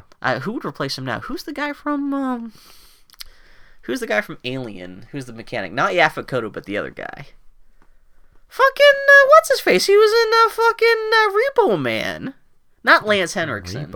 I don't know. Harry Dean Stanton. Okay. In terms of like, I always like watching your brain work something out. You know Harry Dean Stanton? You don't know Harry Dean Stanton? I'm aware of Harry Dean Stanton. He was the guy. The last thing I saw him in, he's in the Avengers movie when the Hulk falls down the sky. He's the security guard in like the warehouse, and the Hulk's like, "Oh, I'm the Hulk. I just fell down from the sky," and he's like, "Oh, hey dude, I'm old. I'm Harry Dean Stanton. How you doing?" I'm really impressed you remember that dialogue word for word. Joss Whedon can't write. His skills kind of fell off the tree there a little bit. In other news, sounds like CBS may be in the process of starting to pull Star Trek series and films from Netflix and Amazon in favor of dumping it all onto the new iPad. Wait, I can't read. Dumping it all into their new CBS All Access paid subscription service in a short-sighted attempt to replicate Netflix's success. This is the thing I've been seeing a lot where content providers are pulling their content from Netflix. Yeah. In the hopes... It doesn't benefit... They need to take a look at video game markets and see how it's not working for EA, it's not working for Ubisoft. Yeah, you and a couple other people pointed out how this is like how when some companies... When EA tried to pull their stuff off of Steam because they wanted to make their own Steam with... Steam thing with Origins, and no one bought into that. And did they ever put their stuff back onto Steam? I don't know. But that's the same thing where like everyone becomes part of this digital subscription service, and they suddenly think, well, we're making so much money off of this. If we just make our own subscription service, we'll be making even more money. And then they wonder why everything fails, because the whole benefit of something like Netflix or even like Steam is that's the one-stop shop for everyone to go to. And plus... it's more of ease of use over the quality of the content. If you pull your content, then you're making it harder for people to get to it. They're not going to go for it. This is going to sound a little reductive, and I don't mean it to. Yeah. I'm asking an honest question. Do people even care about Star Trek anymore? I mean, I know that you're a Star Trek fan. Do you care about Star Trek anymore? Lesser and lesser every year. As the people who grew up with Star Trek die off because they're so old. Yeah. I feel like any big fans of Star Trek already have all the DVDs or Blu-rays or whatever. Exactly, yeah. They don't need to watch it streaming on their computer. That's one of the things is I felt kind of stupid because Star Trek has been on Netflix good like 4 or 5 years now. Yeah. And in that 4 or 5 years, they put out all the Star Trek Next Generation episodes on Blu-ray. And I was buying those. And even some people were like, why are you buying those? Because they're all Netflix. You don't, like, need them. And I was like, well, I like them. I like to have a hard copy. I don't understand people that are like, hey, it's digital. You don't need to buy a physical copy. And Which this kind of proves the point that what if I want it forever? Yeah. Well, and I'll buy stuff for that just for the special features and making of stuff, which those Star Trek sets had a lot of that. But this is the perfect thing where, like, there wasn't an official announcement. What happened was that, I guess CBS tomorrow, on February 1st, the Star Trek animated series is going to disappear from Netflix and Amazon Prime, and it sounds not the animated series, which is surprisingly not terrible if you're a Star Trek fan. It's got some merits. That's a big if. I know, exactly. If you're a Star Trek fan. That's the thing, it's Star Trek. Not only is Star Trek old, but they haven't produced any new Star Trek TV shows in 10 years. And even so it's not exactly the hottest, newest. And it hasn't been good since Deep Space Nine. Exactly, which is 20 years ago. So, like, yeah, I think they're overvalued. And that's just, what are the, yeah. Oh, I mean, I know they're coming out. They need something like, Star Wars Rebels to get kids back into it, but you can't. What do you do with that with Star Trek? Do you have like little baby like Cardassians? Yeah, like, you can't do that with Star Trek because Star Trek's all about a bunch of people talking in a room. Yeah, which a lot of people would argue out of all the Star Trek that exists, only maybe like 1/4 of it is actually like good. Maybe half of it is kind of give Wesley Crusher his own animated cartoon. Actually, get the Venture Brothers falling into flower pits day in and day out. The guys who make the Venture Brothers could actually do kind of a fun. It would essentially be Rusty Venture, but like Wesley Crusher, all grown up, kind of sad and fucked up, never like lived up to the Starfleet, thing of perfection or anything like that. But how much did those writers hate children? The Star Trek Next Generation writers? Yeah, a lot. Or any Star Trek. Well, because Wesley was a terrible character in the show for the most part. Cisco's kid was a terrible character. Yeah. Sci-fi's just don't know how to write children. It always strikes me weird because Star Trek, the Deep Space Nine was essentially created by people who were trying to buck up against what Gene Roddenberry was trying to do with Next Generation. They're trying to create characters with conflict and things. And I know one of the big things the writers had an issue with was having to write for this Wesley Crusher kid, which Gene Roddenberry essentially shoved down all the writers' throats because he was like, I want this kid to be a perfect child and he's going to grow up someday to be an incredibly important character in the Star Trek universe someday because he's me when I was. It was really kind of a Mary Sue kind of thing, whereas this is me when I was a kid, but super idealized. I want him to save the ship every week, and the writer's like, why? This is like we can understand why you want to have a kid. It's nice to have a kid's perspective on the show. There's nothing wrong with that. But when he's like doesn't have any faults and he's always just saving everyone else's bacon, even though he's not technically even part of the crew, it's just. Plus, you're just but it's funny that they still went ahead with Deep Space Nine. They're like, oh, let's also have a kid. Which, granted, Jake was a lot more interesting than Wesley Crusher was, but it's still like Jake never had any real personality other than like, hey, I like to hang out and like writers, here's my alien buddy. Writers always feel like once a kid hits teenagers, they have to make him angsty. And no, kids don't always have to be angsty. It's fine to make them horny, but not all teenagers suddenly get all like, oh my god, I hate my parents. Like even Jake Sisko kind of did that because like he starts like writing his own little news magazine. He's like, Dad, man. Although they never went quite that way with Wesley. Wesley was kind of that's because they got him the shit out of that show. Yeah, ASAP. Fucking Christ. So yeah, who knows what's? Do you think Neelix was a teenager when they originally created him? That's why he's so bad. You know what? The funny thing is, I still have not seen that much of Voyager to even make a real judgment call. Everyone on that show is a piece of shit. There's no. The Doctor is good. 7 of 9 is cool from what I saw. Yeah. But Janeway's boring. Chakotay is boring. And watching Voyager with my housemates, every time Chakotay shows up, they do this little pan flute sound. Doo-doo-doo. Because he's so crappily like, I'm Native American, I got my tattoo face. And there's no character there. I want you to watch the European version of Legend and see if you can spot who the Doctor plays. Are you serious? Because he's in Robert Legend. Picardo shows up in that. He's in Legend. Huh. Only the European version? No, but I've seen that. I don't remember. But the European version is the good version of that movie. That's with like a different soundtrack and stuff, right? Yeah, because I know Jerry Goldsmith. He did the soundtrack for that. It was rejected for Tangerine Dream. Oh, okay. Yeah, I have nostalgia for the Tangerine Dream soundtrack, but it's not a good soundtrack. I've only seen that, I saw that twice when it was on HBO when I was a kid. And all I remember as a kid is wondering, we mentioned this last night while playing Destiny, because the main boss in The Taken King kind of looks like Tim Curry in that. We were wondering, how Tim Curry kept his fucking horns on his head when he was doing that shit. Man, that's a stylish movie. Yeah, that movie's... Well, some people suspected that movie inspired The Legend of Zelda, because some of the character designs and stuff, and that would have came out right when... Legend of Zelda was in development, because you've got this elf kid who's like running around like dungeons and fighting a big evil boss and got to save the queen, which I remember. That's right, because the queen in Legend I don't know if she's a queen, she's a girl or whatever she is, but she's ends up Tim Curry ends up trying to making his queen, because she gets all dudded up at one point like a queen. True. That's fucking what's her face from Ferris Bueller's Day Off. Yeah. Mia Sara, which freaks me out because that's the only two things she was ever really in. And she's fucking stone fucking hot in fucking... Oh my god. Oh, and Dylan and I, we watched Labyrinth on Friday. Yeah. I got the Blu-ray. And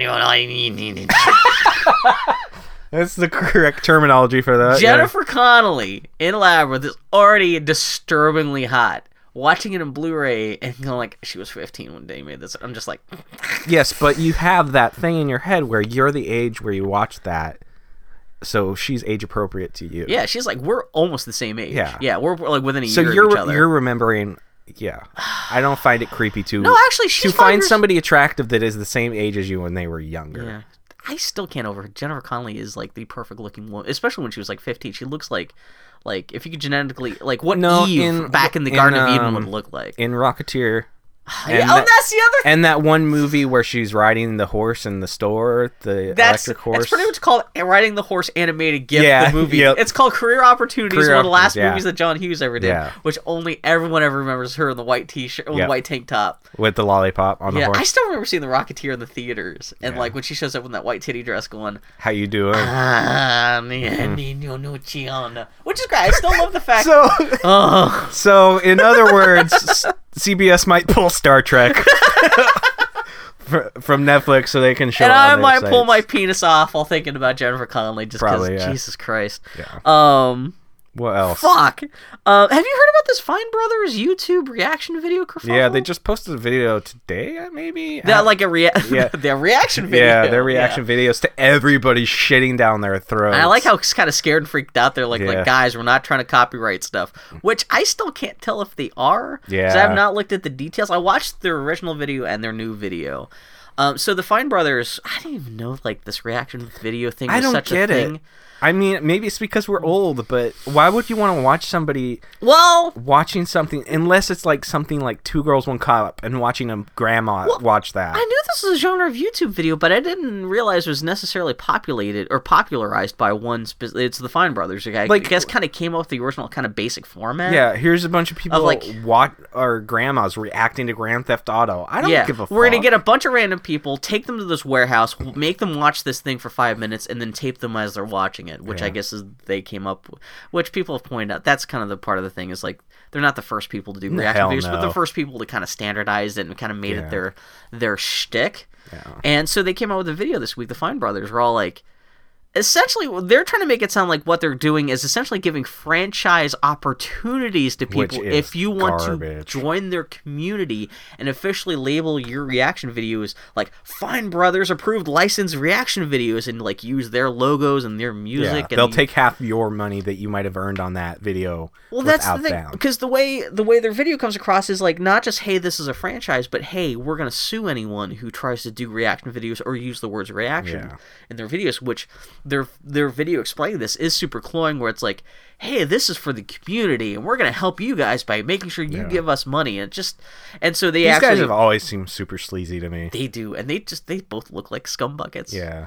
Our lawyer said they look like. We're not saying that they are scumbuckets. The tardy of the party, boy howdy, Empire lawyers. Empire. But man, do you see the McElroy brothers came out with new reaction? Speaking about like podcast empires, but new.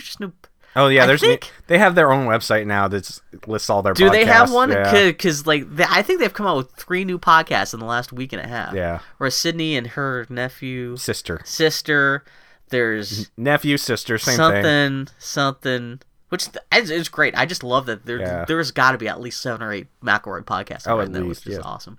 Anyway, what the hell are we talking about? Fine Brothers, but I love how kind of freaked out they look in their own video this morning, going, guys, calm down. And people aren't going to calm down. No, and I saw because fuck you for trying to trademark react. Yeah, the word react. And then it sounds like a lot of people have had their reaction videos taken down just this week. Yeah. Like YouTube, especially. I mean, YouTube's been going through a whole bunch of copyright shit in the last couple of years. It just seems within the last couple of weeks, they've been started taking down. Yeah, they've been going crazy bananas. The Nostalgia Critic, I guess he had a whole. Studio Ghibli went after his stuff, so YouTube shut down all the Nostalgia Critic stuff. Even though it's a completely fair use. Well, exactly, yeah, and all this other stuff where just like in the last couple of weeks, there's been a crazy crack, and none of it's being explained. People just having YouTube's copyright and their customer service is garbage. Which is fine if they want to do this, but they have to make it transparent, explain to people what's going on so they know how to work around it, or at least. But when you're just like the randomly, Nostalgia Critic was saying like Doug Walker was saying that he had two of the people that work with him like try to get it rectified, and they both went to the same link and got 2 completely different forms that they had to fill out. Oh, really? I didn't even see though that. It was the same like place they went to. Yeah, exactly. It's YouTube. It should be the same thing. Yeah. What happened? Google bought YouTube, right? Yeah. What happened? What happened to Google's "Don't be evil" motto? You think at some point they would come out and say, "Okay, something's changed on YouTube. We're going to explain to you what it is and how to avoid it." It's just it's like this cloak and dagger weird shit. YouTube's the only game in town, and they know it. Yeah. What do you go Venmo? Yeah. I guess Twitch, maybe, kind of. But you can't like upload like new videos. You can do streaming stuff. You have an archive, but that's run by Amazon now, so that's.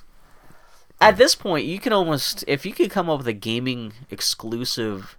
No, not even gaming, because then people like Nostalgia Critic get screwed because they're not games. True. They're movies. If you could do like a pop culture, just like competitor to if YouTube you could do any days. competitor that could handle the amount of traffic. That's the thing. You need a huge investment, man. Shit, if I were the guy who founded Twitch, think of a catchy name. Yeah, the guy who founded Twitch, who sold the company for a couple $2 billion, Emmett Shear. If I were him right now, I'd be kind of tempted to like, hey, let's take some of that money and maybe like do like pop culture friendly. I don't know. But then you do that and you still run the risk of like running into the entertainment companies. This whole copyright with entertainment companies and video stuff, this is going to come to head in the next couple of years. It'll be really interesting to see how this shakes down because, at a certain point, these content creators are completely justified in kicking back. Not even like you can argue they're stealing copyright material, but there's no defined, when it comes to YouTube, there's no defined. It's that, and if somebody launches a complaint or like says, hey, this thing's stealing from me, this company's stealing from me, YouTube won't say, well, let's check it out and see if they are. No, it's always just shut it down. Shut it down. Close the doors. And the standards for shutting stuff down seems to change on a whim, too. Like I said, just in the last couple of weeks, it seems like more plus, channels. Copyright law is so fucked up now. It used to be to protect the little guy and make sure he can get his money for stuff. That's why after, 50 years it was supposed to revert into public domain or something like that? 80 years? And now it's just everything. Copyright is for the big companies that can afford the lawyers to protect their shit. Yeah. It's completely ass backwards from what it used to be. There's going to be a big kerfuffle because I guess Walt Disney Company, this is the big thing everyone wants to talk about, how Walt Disney is the big proponent. Like, they're essentially the chief reason why corporate fuel copyright stuff has been pushed as far extreme as it has, because they keep on wanting to protect the right of Mickey Mouse, which should have fallen into public domain like 20-30 years ago, because it's supposed to be whatever, like 20, like originally it was like 50 years after creation something goes into public domain. Mickey Mouse was created like 80 years ago. And I think next year Mickey Mouse it's up for public domain again, so Disney's going to have to push for another extension for it's weird copyright laws. I mean, I understand them wanting to protect Mickey Mouse, but I feel like the only people that would be trying to steal Mickey Mouse and use it for their products would be shitty products. Yeah, exactly. You wouldn't get all of a sudden Activision is not going to start making unlicensed Mickey Mouse games. Yeah, at a certain point, these companies have to come to the fact that, when you've marketed your things as pervasively as they have, and when they're as old as they have, these characters and stuff you created, at a certain point, people are going to do things without your control with them. And you're going to have to learn to fucking deal with that. You should go after people who are, fucking up says the guy who, draws Nintendo fan art and stuff like that. But there is... I don't know. There has to be more definition of who can do what and why and for how long. When I go to Disney World at the end of February, I'm going to walk up to all the Mickey Mouses I see and say, you should be in public domain. Yeah, man, I'm going to show you. I'm going to show up and wear my Hot Topic shirts. And that's the other thing, because I always hear about that, the Disney Mickey Mouse thing from, street punks, or kids first waking up to political awareness for the first time. That's usually one of the first things they cling to, is fuck Mickey Mouse and Walt Disney and copyright. When you're writing your first punk songs when you're 15, or I don't know, but they're not wrong, fuck Disney. So the Fine Brothers suck I know, that's what it boils down to. The weasel ass looking motherfucking Fine Brothers. I didn't until I saw their faces this week, I didn't realize why people kind of make fun of the way they look, but they both look like little fucking genetically misengineered space weasels.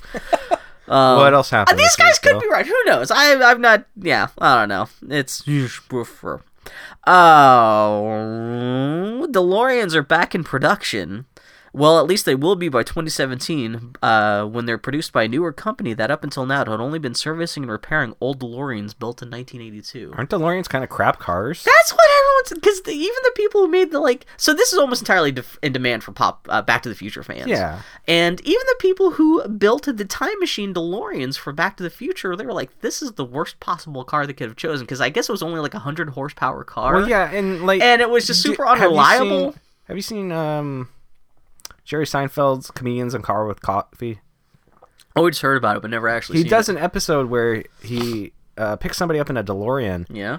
And it breaks down. Oh, really? And they have to get a replacement DeLorean to come in. And I think that one might break down too. Really? Okay. I've always heard they're bad cars. Shitty. Which I part of their things is because of for new automotive safety standards.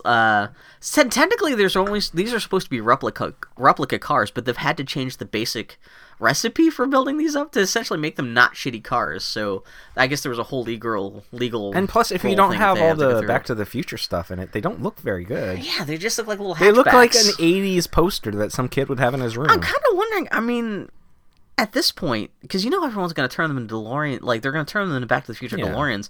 Like, are they just going to be building the replicas of the, like, because why sell a kit with Mr. Fusion? Yeah, might as well at this point just, hey, here's the car for like $80,000, which they said that's essentially what the price is going to be. It's going to be a better part of $100,000 for each car. Yeah, might as well just go for an extra $20,000. We'll throw all the junk in there. We'll have like, you know, the big like exhaust. Have the speedometer just say some serious shit. Yeah, exactly. Yeah. So it's kind of weird because then this is not the original company too, because the original company went out of business a long time ago. This is just because they made a DeLorean. Yeah, exactly. So this is just a company that their entire business had just been servicing and fixing everyone's shitty Back to the Future cars, and so they're like, well, we can take all these parts and we could actually start building whole new DeLoreans. Yeah. And but yeah. They said I think these new cars are supposed to be like 400 horsepower, which is supposed to be 4 times as powerful as the old ones, and sounds like they're going to be better than the actual original DeLoreans. But it's just funny that like an automotive company can sit down and say, hey, we're essentially going to make Back to the Future fan art. Yeah. But it's going to be a car that you can drive around, and I don't know. So. What else besides DeLoreans happened this week? On top of removing a drink-drugging lesbian conversion storyline from the new Fire Emblem game, Nintendo also removed a minigame where you get to pet the characters for the game's Western release. These seem like good removals. I didn't know this was a thing, but like I guess part of the things in order to make your characters happy, you were supposed to like pet them on the face because it's Fire Emblem's on the DS, so you can just touch their face.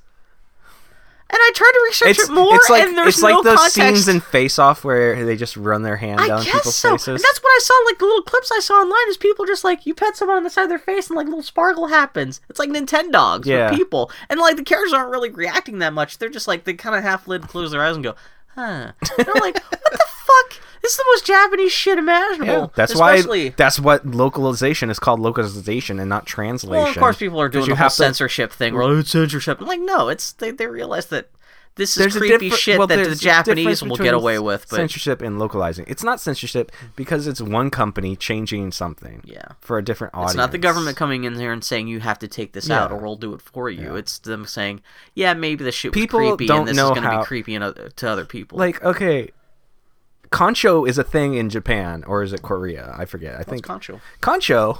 Oh no. Is I may have seen this. I may not know school that name. Kids do. It's even got its own arcade game, so I'm pretty sure it's Japan. It's where you take your hands and you kind of make a gun. You put them together and make a gun with your 2 index fingers and your thumb out, and you go up behind people and you say "Concho" and you stab them in the butthole with your fingers. And it's like something that happens in Japan. A good idea, yeah. And there's an arcade game that's just a butt that you concho. Oh, is that the Booga Booga game? Maybe, I don't know. Because there was a game in Japan from Sega like 10 years ago called Booga Booga where you just poked a plastic butt wearing blue jeans in the butt. It's a thing that... There's like statues of conchos. I had no idea. Yeah, all I just knew was Booga Booga. Yeah. Yeah. That's it, and if that was in a video game, is relatively you think innocuous. That's gonna get released in the West, where people have no idea what? There's no culture. Poking somebody in the butthole is not socially acceptable. Oh, the whole drinking, drugging, lesbian conversion thing—that's not. Well, that's actually legitimately creepy. That's not just like, you don't know enough about Japanese culture to understand the context for this. This is like, guys, calm the fuck down a little bit. Yeah. But like if. Let's use Breakfast at Tiffany's. Yeah. If Breakfast at Tiffany's was exported to Japan, they should probably take a couple edits just because take out a certain character in that as to not offend Japanese audiences. Yeah. And that wouldn't be censorship. It's a matter of taste. That wouldn't be censorship. That'd be knowing your audience and what they prefer. That's the thing. It's like there's this whole class of people, not just even people. It's young guys on the internet who have never taken an English class or never paid attention to English, so they don't know what the fuck they don't know what censorship means. Yeah. They don't know what bias means. All bias is. They think it's when someone likes something that they don't like, and they assume that's bias. They don't understand what like the dictionary definition of bias. Well, if I see somebody use the word bias in an argument, I'm like, you and me. You well, could also be making. They don't even use it correctly. They'll just say that person has the bias. Yeah, you could be making the best arguments ever, but if you use the word bias, I'm like, I'm sorry, I can't listen to you anymore. Yeah, because 9 times out of 10, they're going to be using. It's like the Street Fighter V beta. Like I Cammy's entrance, she like jumps down and it's kind of a panty shot originally, okay. And they changed it in the beta, and people were like, "Oh, they're censoring it. They're complaining." I'm like, they're still making the game. Yeah. Shit's gonna change. Well, especially if it's not even been released yet. Just from the beta, from like internally. Capcom should have come out and been like, "Okay, guys, either you can watch us make it and change stuff as we go, or you don't get a beta." Okay, yeah. That's what Capcom should have done. They didn't. They just were kind of Mighty Number 9 got delayed one last time not because of network stuff, but because Mighty Number 9 actually crawled into a woman's vagina and then he reverted back into a child and is reborn as a full human being and not just a cyborg. It was like graphical. They actually just showed it. It was like in Japan, that's just the thing, but in America, they have to take it out. It's kind of unbirthing kind of thing. I like it. I'm kind of sad. What am I talking about? Merry Christmas. But yeah. What were we talking about? What the hell were we talking about? Something was Nintendo. Just taking out stuff, which is fine. Good for them. It's not the good localization. Do you like Fire Emblem? Did you play that last one? I've never. I started. Man, I fucking love that last one. Yeah. No, I'm not a huge fan of that style of combat in games. So yeah, I've never played much of it, like XCOM and Fire Emblem. I got two. What was it? The Game Boy Advance one for free on the DS or 3DS because of the Ambassador program. Oh, that's right. Yeah. I started to mess around with it, but I was like, not right now. I never even messed with that much. Did you ever play Advance Wars back in the day? No. Which I know is supposed to be. I did not. Made by the same company, kind of similar, where it's top down. I have strategy not played shit, that. But yeah, we were talking about that last night because Daniel and I were playing Destiny. We're trying to figure out what games are coming out sometime soon, and there's not Fire much. Emblem is one of the few games that's coming out. Like, there's not that much coming out between now and was it April? I think. Yeah. And April's when you've got Uncharted. So there's your deadline for finishing Final Fantasy. Oh yeah, that's a good point. I'm trying to get it done sooner than later. Oh, I don't care. It sounds like I'm about a quarter through. Take your time, enjoy it. Because I know what the big halfway mark point of the game is now, because I got the Final Fantasy VI strategy guide. And the first thing it opens up is halfway through this game, the world gets fucked up. Yeah. I was like, oh well, okay. At least I know which point I get there halfway through. That's good reveal. But anyway, what else? Burnout Golf. From the creators of the Burnout games comes Dangerous Golf, due out in May, which takes a bunch of crash mode stuff from Burnout and applies it to golfing, including locations inside of Chinatop and other bunch of ridiculous, not even like golf courses, but yeah, you're just golfing inside of like crazy places that you just get to smash up stuff and destroy things. This is a game that I had no idea I wanted as bad as I wanted. Which, in retrospect, makes so much more sense. I'm kind of surprised. This sounds like a game that should have come out for like the original PlayStation or PlayStation 2 like 10 years ago. But now you can have all the physics and the pretty lighting. Yeah, and all the cracked and the Burnout guys. Did you play Paradise? Burnout Paradise? Oh yeah, Fucking love that game. Yeah, I bought the DLC where you get the fake Back to the Future flying DeLorean and the Ghostbusters hearse and all that shit. Man, that sucks we didn't know each other back then, because I was always looking for people to play Burnout Paradise. You can still play it.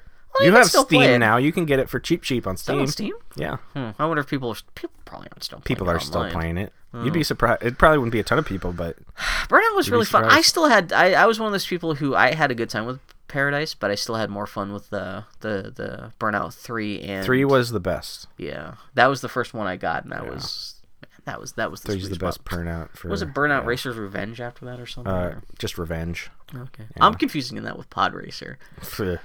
Pod Racer 2, Racer's Revenge. So yeah, they put out some screenshots. It looks entertaining as hell. I love it. Physics. Them taking the whole Burnout thing of like, we're going to have something that we're just going to sweeten it with fire and explosions. Yeah, my mom... Some kind of competitive thing. When my mom was sick, she would play Diddy Kong Racing and Burnout 3, and she would say, I wish the cars didn't count. I wish there wasn't so much crashing in this game. But my little sister would be like, she loves the crashing. She'll be like in there giggling and crashing into shit and causing all kinds of chaos. God, what the hell we were talking about Diddy Kong Racing last night about? Just that we should play it. Yeah, Diddy Kong Racing. Yeah. Well, we were trying to figure out how we could play Diddy Kong Racing. You did point out that I was grumbling at the idea of using Nintendo 64 controllers because they're shit. But they're fine for racing. But yeah, I'm confounding that with going back and trying to play Goldeneye and realizing it feels like a crazy person after you're so used to twin stick controller or thumbstick controls. Going Which, back I mean, to if you have two Nintendo 64, you can play Twin Stick. I remember doing that with Episode 1 Pod Racer, because they had a special mode where, like each thrust was a thumbstick, and it was, like, fucking great. But yeah, Diddy Kong Racing. Even now, talking to you right now, I've got that Christmas music stuck in my head. It's not Christmas, it's just winter music.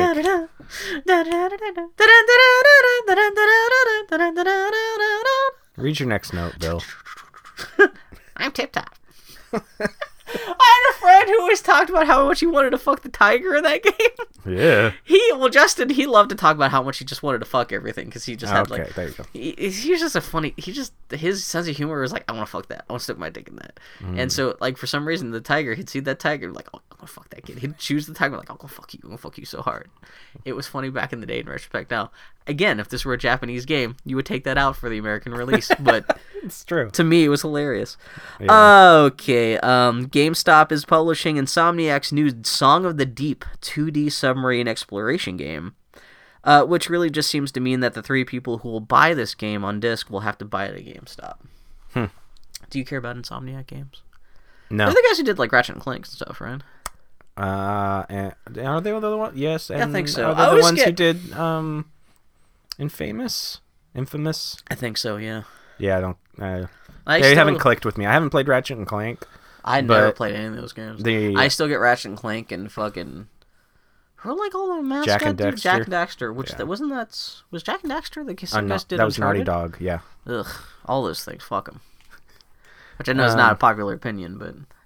Yeah, I mean, okay. Yeah. This news is just an okay, all right. Well, no, just because... Like, it's weird because online people were freaking out, like, this is a new era of gaming. When GameStop puzzling games, but yeah, this is just like essentially an indie game being made by Insomniac, which again, you get your funding from no one's gonna buy it on disc anyway. It doesn't mean GameStop. Again, GameStop gets to produce the 3 discs that'll be sold, so it's not like it's gonna be a $20 downloadable title that's gonna sell. I mean, who knows? It could be a great game and become super popular, but I don't know. I mean, I like the idea of there being like essentially like a Metroidvania. People online were freaking out of something they didn't need to freak out about. It is kind of weird that a retailer is publishing a game, though, especially GameStop. No, why especially GameStop? They're game specific. No, I mean, in retrospect, it kind of makes sense, but. Of course, a lot of people are talking about how this also spells the death knell for GameStop, because if they have to resort to publishing, this means they're not making enough from selling games. People have been saying that GameSpot is dead for GameStop like 10 has years been now. I've been impressed by how resilient GameStop has been. I mean, you'd be surprised how many like moms or little kids or teenagers go in there. It's not made for people like you and me who order our shit off of Amazon. But that's how they do exist, is by like living off of the ignorance of people. Yeah, which there's plenty of ignorant people out there to live off of. And just by the fact there's one in every fucking mall, in every shopping center, in every strip mall. Which GameStop's not the end of the world, but I haven't shopped into GameStop. Man, I remember even since I've been living in Portland, there was a GameStop downtown, a Pioneer Place, where I'd pre-order all my games. Now that I just do it all through Amazon, it feels like the Stone Age. Having to go in, put down $5, save my receipt. I kind of miss that whole ritual. I mean, that's also the same thing where I miss like midnight launches. I mean, sometimes they're good to go in and like if you want to find something. Yeah, they're not bad to go in and look for stuff. Like you can find cheap. Like sometimes, like even back when I was looking for old Game Boy Advance games, like I would like, okay, I could either pay $15 for this at the GameStop, or I could just go on eBay and get it for $5, like maybe $3 of shipping on top. Yeah, that's how I got my Final Fantasy. But if you want it right then, I know. Say you're throwing a party. It's inherently bad. You're throwing a party. You want to go get a Mario Party game. Yeah, you go to there to get it used for cheap.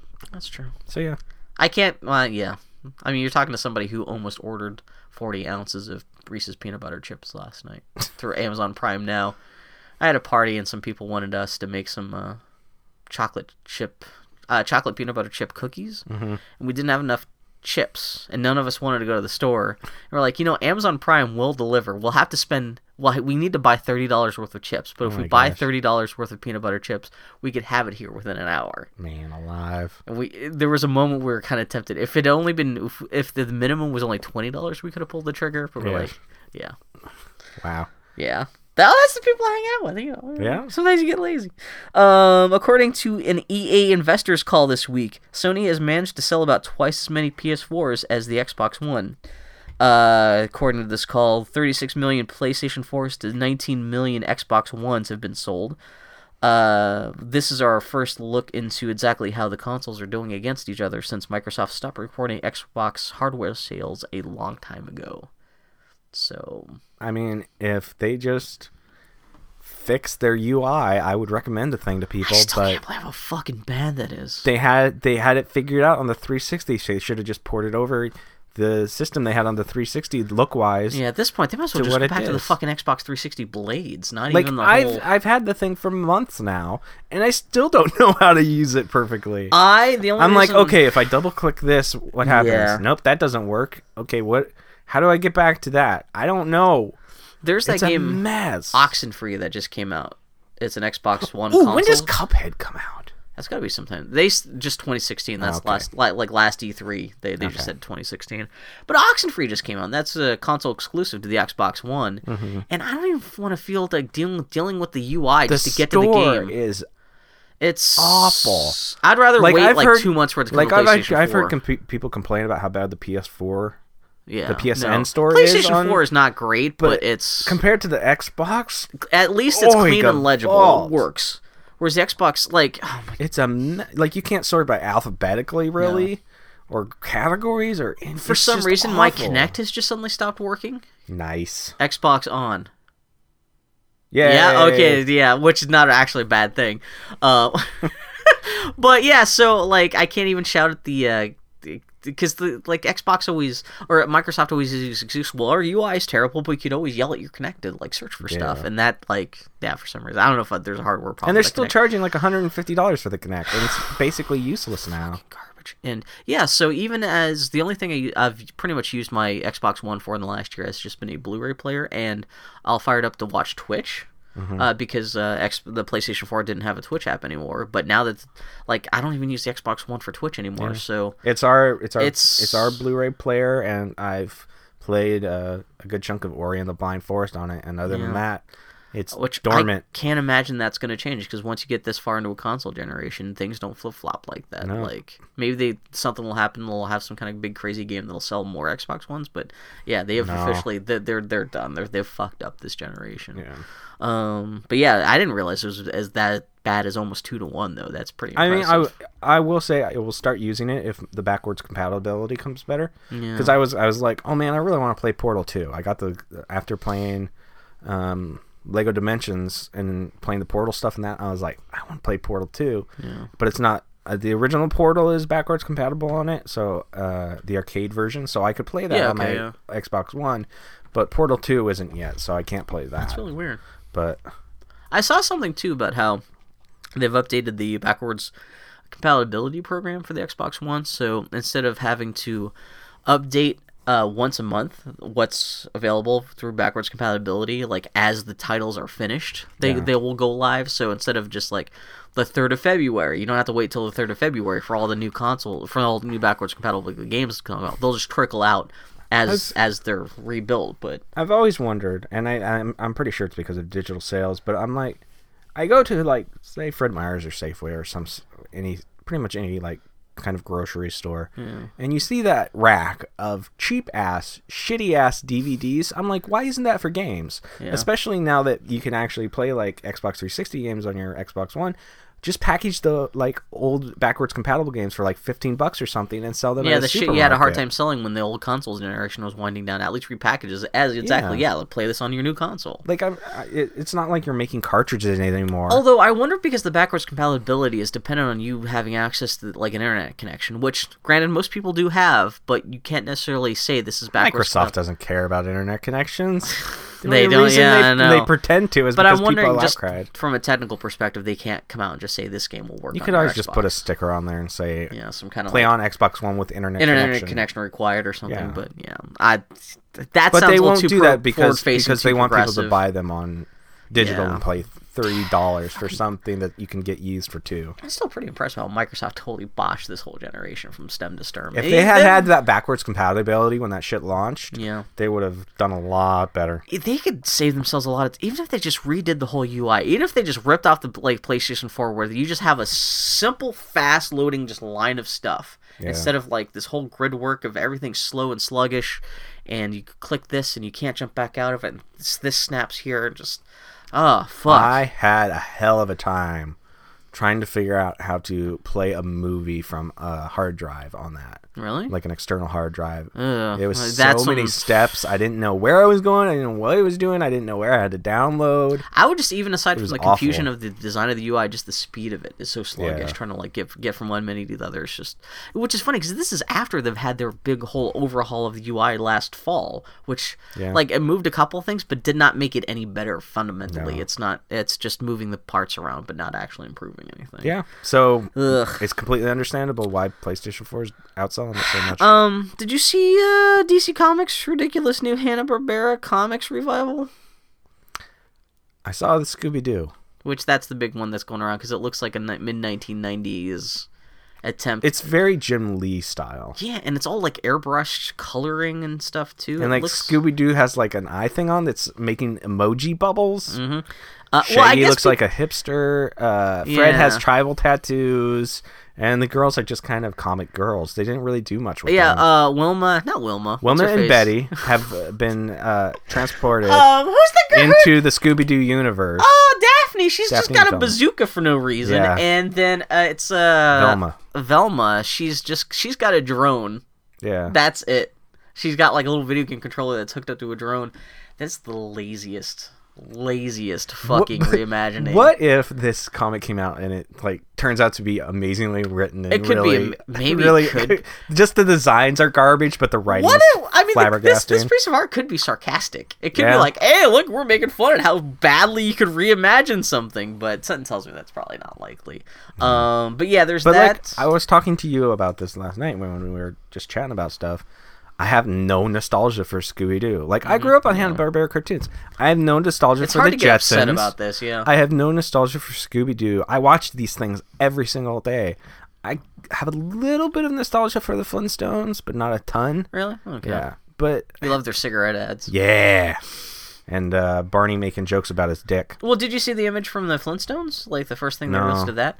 It's the Flintstones, except it's Jim Lee, kind of like, it's mid-1990s, lots of airbrushed coloring, except now Fred and Barney, instead of being kind of dopey, middle-aged fat guys, they're super ripped. That's not the point. Kind of bulky guys. It's the Honeymooners. I know, and it's not Ralph Cramden and what's his face, and Wilma and Betty. It's a funny are all book. Kind of sexy, like it's a funny book. It's not a serious book. Exactly, and it's just no. You guys are like this.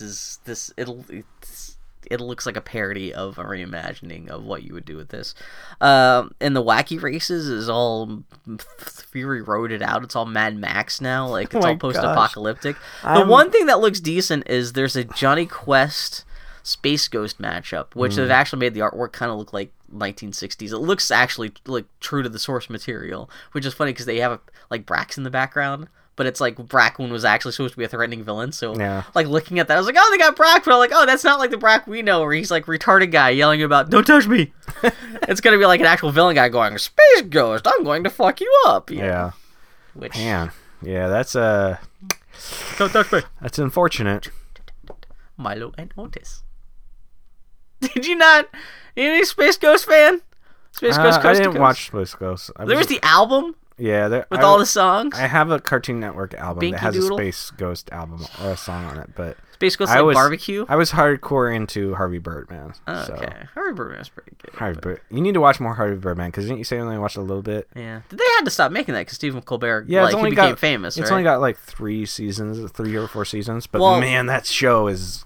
Well, if you go into like the Venture Brothers on Hulu, of course, one of the first thing it recommends is Harvey Birdman. I was like, man, did they ever like make more than like a season and a half of that once Stephen Colbert became Stephen Colbert? Seasons. Yeah, which I forgot. Stephen Colbert is also the voice of the fake Reed Richards, the fake Fantastic Four Doctor on Venture Brothers. Which I don't know if he comes back in the. I fucking love Reducto. Back off! I'll shrink you. That whole thing. My favorite line that I still quote to this day of his is, "That booty too fine." What the hell? There's an episode. I don't know if I saw that. That's a Reducto, right? One. Yeah. Reducto's the one who's obsessed with size. He meets a black chick with a big butt, and he keeps using his shrink ray on her booty, but to make it larger. Yeah. Is he the same guy? He's like the Ant-Man guy who used to be giant? I don't think he used to be. He used to be part of the old Team Venture. He's like yellow with a big head. I have to go back and see that again. Yeah, okay. And he talks like this. He's also voiced by Stephen Colbert. Oh, really? The booty's so fine. That booty, too fine. As I'm picking up the Venture Brothers again after not having seen it for a couple years, so I kind of forget like some of the finer points of the things that led up to like the season 3. But yeah. That booty's so fun. I forgot that in the Fantastic Four universe, inside the Venture Brothers, the Thing, instead of being made out of rocks, he's this big pinky flesh retarded guy. Oh, yeah, He's just like, meh! They do this whole Voltron thing where the Fantastic Four form a robot, except he's retarded. Like he's just like this ice cream clown cone thing for an arm, and it just. Yeah, I kind of remember that. Yeah, so Hanna-Barbera bullshit. Anyway, so they're kind of fucking that up. Barbie dolls are now available in tall, petite, and curvy sizes. Oh, that's good. Also in a bunch of different races, which kind of got me thinking, are they all Barbie, or are they just all different characters now? Because there was like, I had 4 sisters. So I had a sister too. This is going to be. I can educate you on some Barbie. This is my point I was going to make. When they introduced crippled Barbie, they didn't just call her crippled Barbie. They sure didn't. They made her Barbie. Sure didn't. They made her just call her crippled Barbie. They made her Barbie's crippled friend. She's in the wheelchair. But they made her a different character. So now you got all these, which is terrible because we're quitting being crippled to being anything but perfectly sculpted Barbie. No. But when you have Barbie variants in the past, they've been different characters. But now if you've got a fat black Barbie, is it still Barbie, or is it like a new character named Susan? So there are other chicks in the Barbie universe. Yeah, because there's Dolphin, there's Smonega. There's Quarfar 5000. There's nobody with cripple in their title, shockingly. I'm going to Google image search Barbie crippled and see what comes up. There is Midge, who is Barbie's friend. There's Stacy, who is Barbie's little sister. You really know this, okay. There's Skipper, who is, I'm pretty sure is also Barbie's little sister. She crippled? But Stacy is the like toddler-aged one, and Skipper is like the preteen, that's what I'm saying, one. And then there's Barbie. And then there's Ken. Ken had a buddy named Dutch or something like that. Yeah, right? He had a friend, and I think whenever there was a wedding set, for the most part, it wasn't always Barbie. It was 2 other characters, but I can't remember. Oh, because they didn't want to have Ken and Barbie getting married. Yeah, that was a little too locking down. This was also like in the early 90s. See, that's what I'm saying. If any of this has changed, so I'm kind of wondering. But I'm pretty sure, like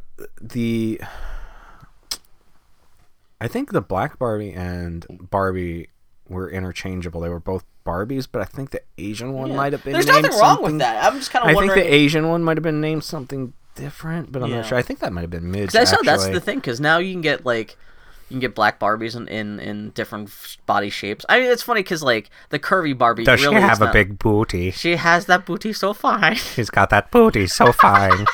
But it was really kind of like the curvy Barbie, the quote unquote fat Barbie. It's just Barbie with just kind of hips. It's not really. And there's like a shorter Barbie. There's a taller Barbie. It's not that crazy. But yeah, I think it's more interesting that like I don't know if they've had the different races for all this time, but they've had different. The pictures have been showing it's a bunch of different Barbies of different races and body types, which is kind of nice to see. Of course, people are now taking umbrage over the fact that these Barbies now are defined by their body types, which people are saying that is also fucked up. You can't please the crazy people. What I can see what they're saying, but like they're not defined by their body sizes. They just happen to have different body sizes. Which again, that is kind of like if Bill Mudron came out and said, "Hey, here's crippled Barbie." You don't want. She's not defined by the fact that she's crippled. It's her name's Stacy. She just happens to be in a wheelchair. You don't call her crippled Barbie. Those are like. How can you be all inclusive and not? But you still have to label things. You have to put a name on it and say, okay. Unless every Barbie is a blind box and you don't know what you're getting inside. Which that's just what it comes down to. Like, and instead of Barbie, is Barbie and scare quotes on the box. Yeah. So it's Barbie. You open it up, it's a Ken. You're like, oh, I have one that was unsure of its gender. So, but it's not bad. The other big thing is also there's a game developer Barbie out now too. Which it's Barbie. Sure. Did you see the pictures? No. It's Barbie with. Believe it or not, I'm not keeping up on the latest Barbie news. I saw a lot of news about this. It's her with a laptop, headphones, and like a cell phone or something like that. Yeah. And like, I think, is she wearing glasses? Let's see. Where's the Lisa Lionheart Barbie? That's what it's kind of boiling down to. Yeah. You pull the string. Believe in yourself, and you can do anything. I'm surprised Hillary Clinton hasn't pushed for like Hillary Clinton Barbie. There probably was one back in the day when she was first lady. You think so? I think. Probably. Oh, that's one of the other things is, along with game developer Barbie, there's also now going to be Spy Barbie, Fashionista Barbie. Fashionista. Which thing does it sound like you're going to be fighting the drug cartels while, like, shooting guns painted red, red and pink tiger stripes, and President Barbie. Mm-hmm. So there's at least that going on. A lot of people were like, why does Barbie need... Yeah, she has glasses and like a headset on. If she's a game developer, why does she need a headset? Like, is she like because she's designing her Quake own... while she's... No, she's designing her own music. She wants to hear it. That's true too. Maybe she's... Toby Fox made the game all by himself. Barbie's making her game all by herself. But it does have a microphone, so it's just you're talking to somebody like you're doing. She's Skyping in with her business associates. There you go. Why are people questioning these dumb things? Yeah, well, she's got like an... Why does Barbie need a headset when she's at her computer? Maybe she doesn't want to wake Ken, who's sleeping in the other room, with her loud bullshit. Oh, she comes with like a pedestal too for her like laptop. She looks like she's giving like a Kinect presentation at fucking E3. Anyway, but that's cool. Hey, people whatever. Are picky little bitches. I know. It's the internet. What do you expect? This is us not complaining. You know what? Just pointing out the complainings of other people. This is what I expect from the internet, and I'm gonna complain about it because the internet is an awful place. Man, did you ever see Gilmore Girls? No. Gilmore Girls is fucking good. At least it was good back in the day. I heard you wax poetic about Gilmore Girls. I like my Gilmore Girls and I like my Little Women. Gilmore Girls suffers from the same fate as John Carter of Mars, where they fucked up the name. Really? Yeah, like how many people are going to watch a show called Gilmore Girls? Enough did that it could stay around for 7 seasons. Yeah, Gilmore Girls is kind of like... But if they had named it something else... Because it's about a mom and a daughter, and technically they're both females, but it makes it sound like Gilmore Girl. Like, it could have been, like, Gilmore people with interesting lives. I don't know. So Netflix is going to have 4 90-minute Gilmore Girls made-for-TV movies wrapping up the Gilmore Girls saga. Which is... a big deal because the creator of the show left for the last season, and someone else came in and wrote the last season, and supposedly the last season's bullshit, which I never did see. And so this is going to be also kind of like wrapping, because the characters like 10, 15 years later, so you get to see what happened to all the characters. Plus, it's actually being written by the lady who wrote, like, she was a good writer. She wrote some good shit. So, well, I'm happy you get more of your girls that are in Gilmore. Wherever or whatever that you means. Follow, I'll be there. The big thing is McCarthy. Maleficent McCarthy? Yeah. It's Maleficent's fat sister. Uh-huh. She likes to fall down and fart a lot in those trailers for her movies I've seen. I like to fart a lot. Maleficent. So Melissa McCarthy, yeah, she got her start on, she played the main character's the mom's best friend on Gilmore Girls. Now that she's a famous, star in Ghostbusters and shit, everyone's waiting to see if she's going to show up in these Netflix TV movies. Who knows? Maybe she'll just be dead in the world. Did you see that they're going to come out with a Ghostbusters game for the new movie that's coming out this fall too? Activision announced. Saw somebody mention that. There's no details or anything like that. It's probably just going to be a cheap downloadable game or some kind of Xbox Live thing. But I mean, the Wii one was supposedly good, right? Yeah, the cartoony one, not the realistic one. Yeah. I've always meant to go back and play it and see if it was as mediocre. Because you played the quote-unquote real Ghostbusters. I didn't play either right? of them. Oh, really? Yeah, so that's why I said I'd like to go back and play them and see if people's nostalgia was kind of coloring it or what have you. For the original? For the games. Like the a lot of people probably were like, I want Ghostbusters. I hold it very high up, so maybe it's an alright game, but just not as good as Ghostbusters. Yeah. Those games are worth it just for Bill Murray showing up and being like the most bored voice actor. How you doing? This is worse than Garfield. Speaking of disappointments, Noomi Rapace won't even show up at all in new Prometheus sequels. Until now, she was at least slated to appear for a cameo in the next one, but now she's not even going to show up at all. Which, what is the point of Prometheus if the main character's not even coming back? It's just like, okay. I don't know. I don't know. You saw Prometheus? No. Really? I heard so much bad shit for it. It's pretty fucking bad. It's not like the worst movie ever made, but like it was already useless as Plus, it is. I don't care about. I mean, I saw Aliens for the first time a couple of years ago, so I have no connection. Have that built up nostalgia. I don't have the connection to the lore. What did you think about Aliens then? It was good. Okay. Well, I didn't know if it would hold up if you're just watching it for the first time now. It held good because I saw it in a theater. I saw the. Oh, so the crowd must have been going nuts. Yeah, because it was at the midnight movies that Bobby Roberts and Colt Weber used to do. Oh man, actually, and they showed like the crisp new Blu-ray transfer because they were going to show it on 35mm, but it like crapped out and disintegrated or something. Yeah, it would have been like a 30-year-old. Your buddy Mike Russell was very happy that it was that version because he's like, it looks so good. Oh man. Yeah. Man, were you able to enjoy the movie okay without everyone just yelling over it? Yeah, no, the crowds there. You went to the KUFO days. Yeah, exactly. Yeah, these were not the KUFOs days. I think I saw Star Trek 2 and Aliens. All the other people like you and I that are like, oh, I'm just gonna sit here quietly. Yeah, I want to enjoy the goddamn movie. I don't want to like Mystery Science Theater 3000. No, you went to the bad times. Which I still had a good time. Bobby and Fatboy Bobby and Court Weber, whatever their fucking names were. They did a good job hosting. It wasn't their fault, but like everyone was trying to be like the wackiest like wisecracker. They once they switched over to the Baghdad, they got up beforehand and said, "Hey, if you talk during this, if you quote along, we will kick your asses out." Oh, thank God. Okay. So people didn't do that. That really is a good environment to see that for the first time. Yeah. Yeah.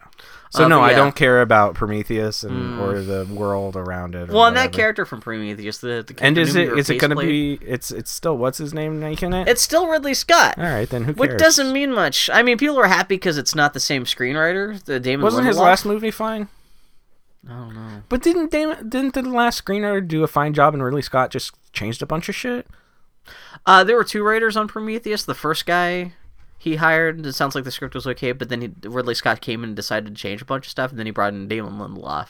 And that's when Damon Lindelof, supposedly from a way everyone likes to describe it, Damon Lindelof was the idea of like, he was the one who decided, hey, what if like some of these scientists suddenly like to smoke pot while they're walking around on this alien planet and suddenly get scared and run away like a Scooby-Doo episode, and it sounds like a lot of the idiosyncrasies of the characters were introduced with Damon Lindelof, which Damon Lindelof gets a little bit too much shit these days because I don't think he's that bad of a writer. It's just Hollywood movies in general kind of suck, but I mean, he has come up with some terrible scripts by himself, though. But anyway, it's almost like Prometheus and the sequels are a bad idea to begin with. And lastly, I forgot to click this open. J.K. Rowling revealed that there's 11 schools for witchcraft and wizardry in the Harry Potter universe, which everyone knew that there were other schools in Harry Potter? Yeah. Do you care about this? Do you care about Harry Potter? Do you like Harry Potter? Proceed. I'm just saying Harry Potter! So there's like, she just came out, like, it was her Potter, I guess Pottermore essentially relaunched this week, which is Pottermore is like the online portal for like digital versions of the Harry Potter books. Was it down or just? No, it's not popular because it's just like, there's nothing to do there. It's just like this online thing where like you can buy like the digital books, or I think maybe the audiobooks even, but like she'll like come up with like new little Harry Potter, not even whole stories, but like little bits and pieces of stuff about the Harry Potter universe. And so she's always like putting up new stuff on the site to try to attract new people. But there's not much like, also just reading on the internet is just not that fun. But so they kind of relaunched with a new Harry Potter sorting hat thing that you have to do now when you want to go back, and she like had this detailed description of all the different like wizarding schools in the Harry Potter universe, so everyone's freaking out about that.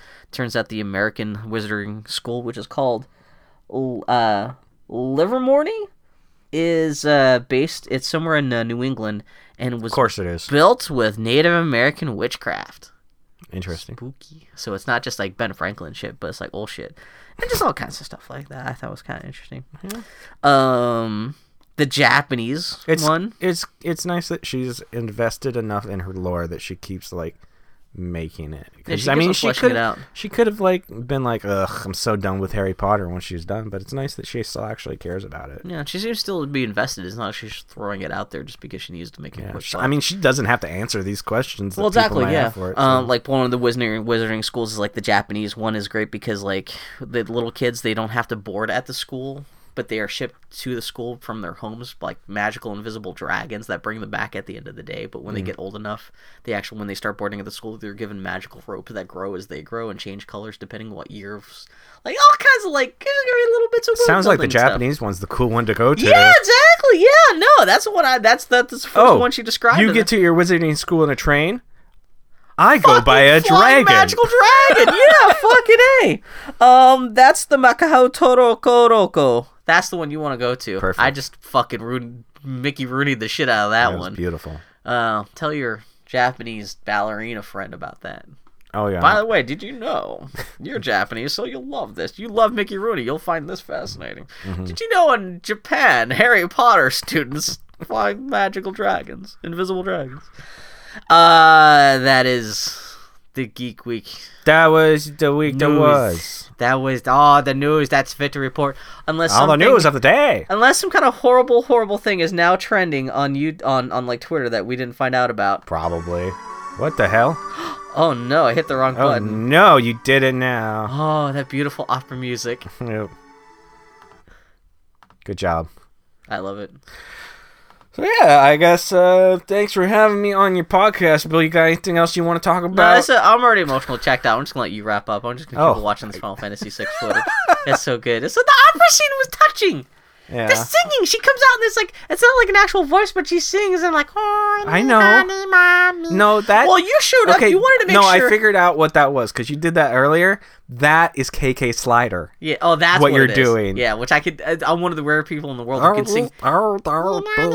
Except, yeah, you're doing KK Slider. Yeah. Yeah.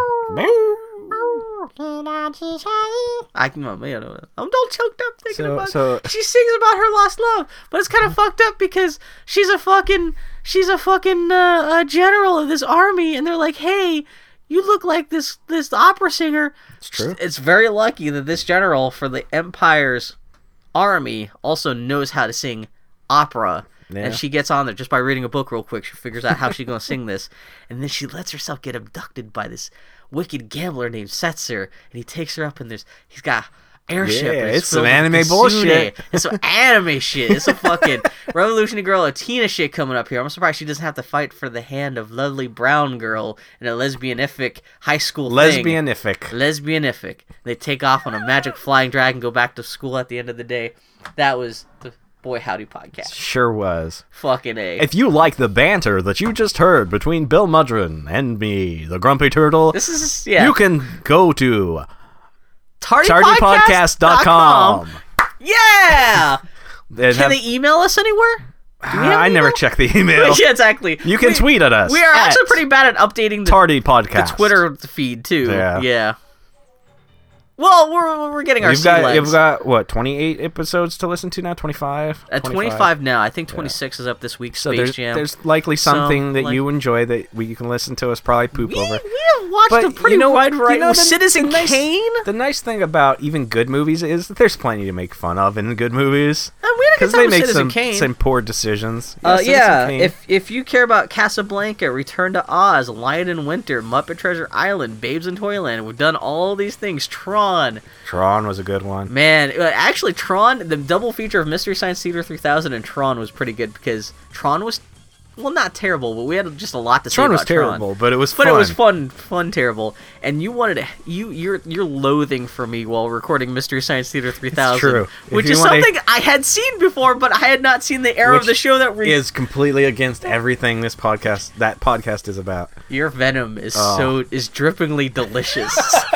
On that show. So much anger on it. Yeah. But or don't listen to that. Listen to one of the other 1,000 podcasts we talked about on today's episode. If you can put up with Bill on here and wonder what he's like when he doesn't have a censorship in his head.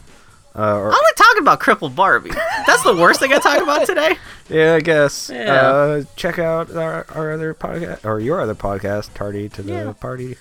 And hopefully Andy will be back someday. If not, then this is it. We're just going to be doing Tardy the Party forever. So, thank you seriously so much. Daniel did not even phone in. I offered to let him phone in. And I was like, it's Sunday morning. You can phone in. It's not. He's like, no, I'm going to drive down there. We're going to make this real. Do it. We'll do it for real. So thank you so much for schlepping down here. And gifting me with delicious red velvet Artificially you don't know if they're delicious yet, but I can guarantee you. Good. I can guarantee you in 24 hours you're going to be like, why is my poop red? Oh, God. Well, that happens sometimes anyway. Oh, okay. I look in the toilet bowl. It's like fucking Hawaiian Punch in there. No.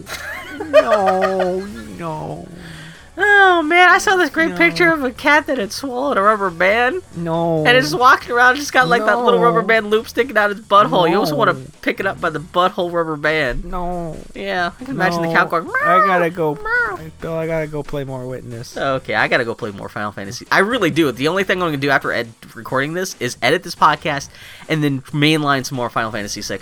I guess I'm gonna go fight Kefka for the first time. I guess maybe because I am near his house. I'm flying. I've taken my airship to his house, and then you've got to. What are you? What are you doing right now in the Witness? Like, what puzzles and stuff are you doing? Do you remember? Hard ones. So yeah, if you're stuck in the Witness, just tweet at the Grumpyturtle, and he'll help you out. Yeah, I actually helped you out because I showed you where the gray cloud over the Witness kind of fits into a thing. Perhaps, yes. Yeah, I'll have to send you a copy of that screen cap so you know what you're looking for. Oh, I know. You know where you can figure it out exactly. Yeah. Which how do you make that cloud lighter in case I don't know? We'll have to figure out. I don't know, Bill. But yeah. Okay. It's puzzles. Maybe you'll be back next week. We'll talk about how you beat the Witness and what you think of the ending, and tell me how amazing that the story of the Witness is. So, okay. Thank you guys. Seriously, it's really appreciated for you guys at home listening to us, and yeah, hopefully we'll be back sooner than later to blab at you guys. And if not, follow us over at Tardy the Party Podcast. Tardy Podcast. Did I fuck it up the last time? Yep. TardyPodcast.com. Yeah. Love you guys. Love you, Daniel. I love everybody. The world is full of cool stuff. I hate you, Bill. I love you too. Take care, guys. Bye. I don't want to do this voice anymore. Monarch's gonna I'm really sick of it.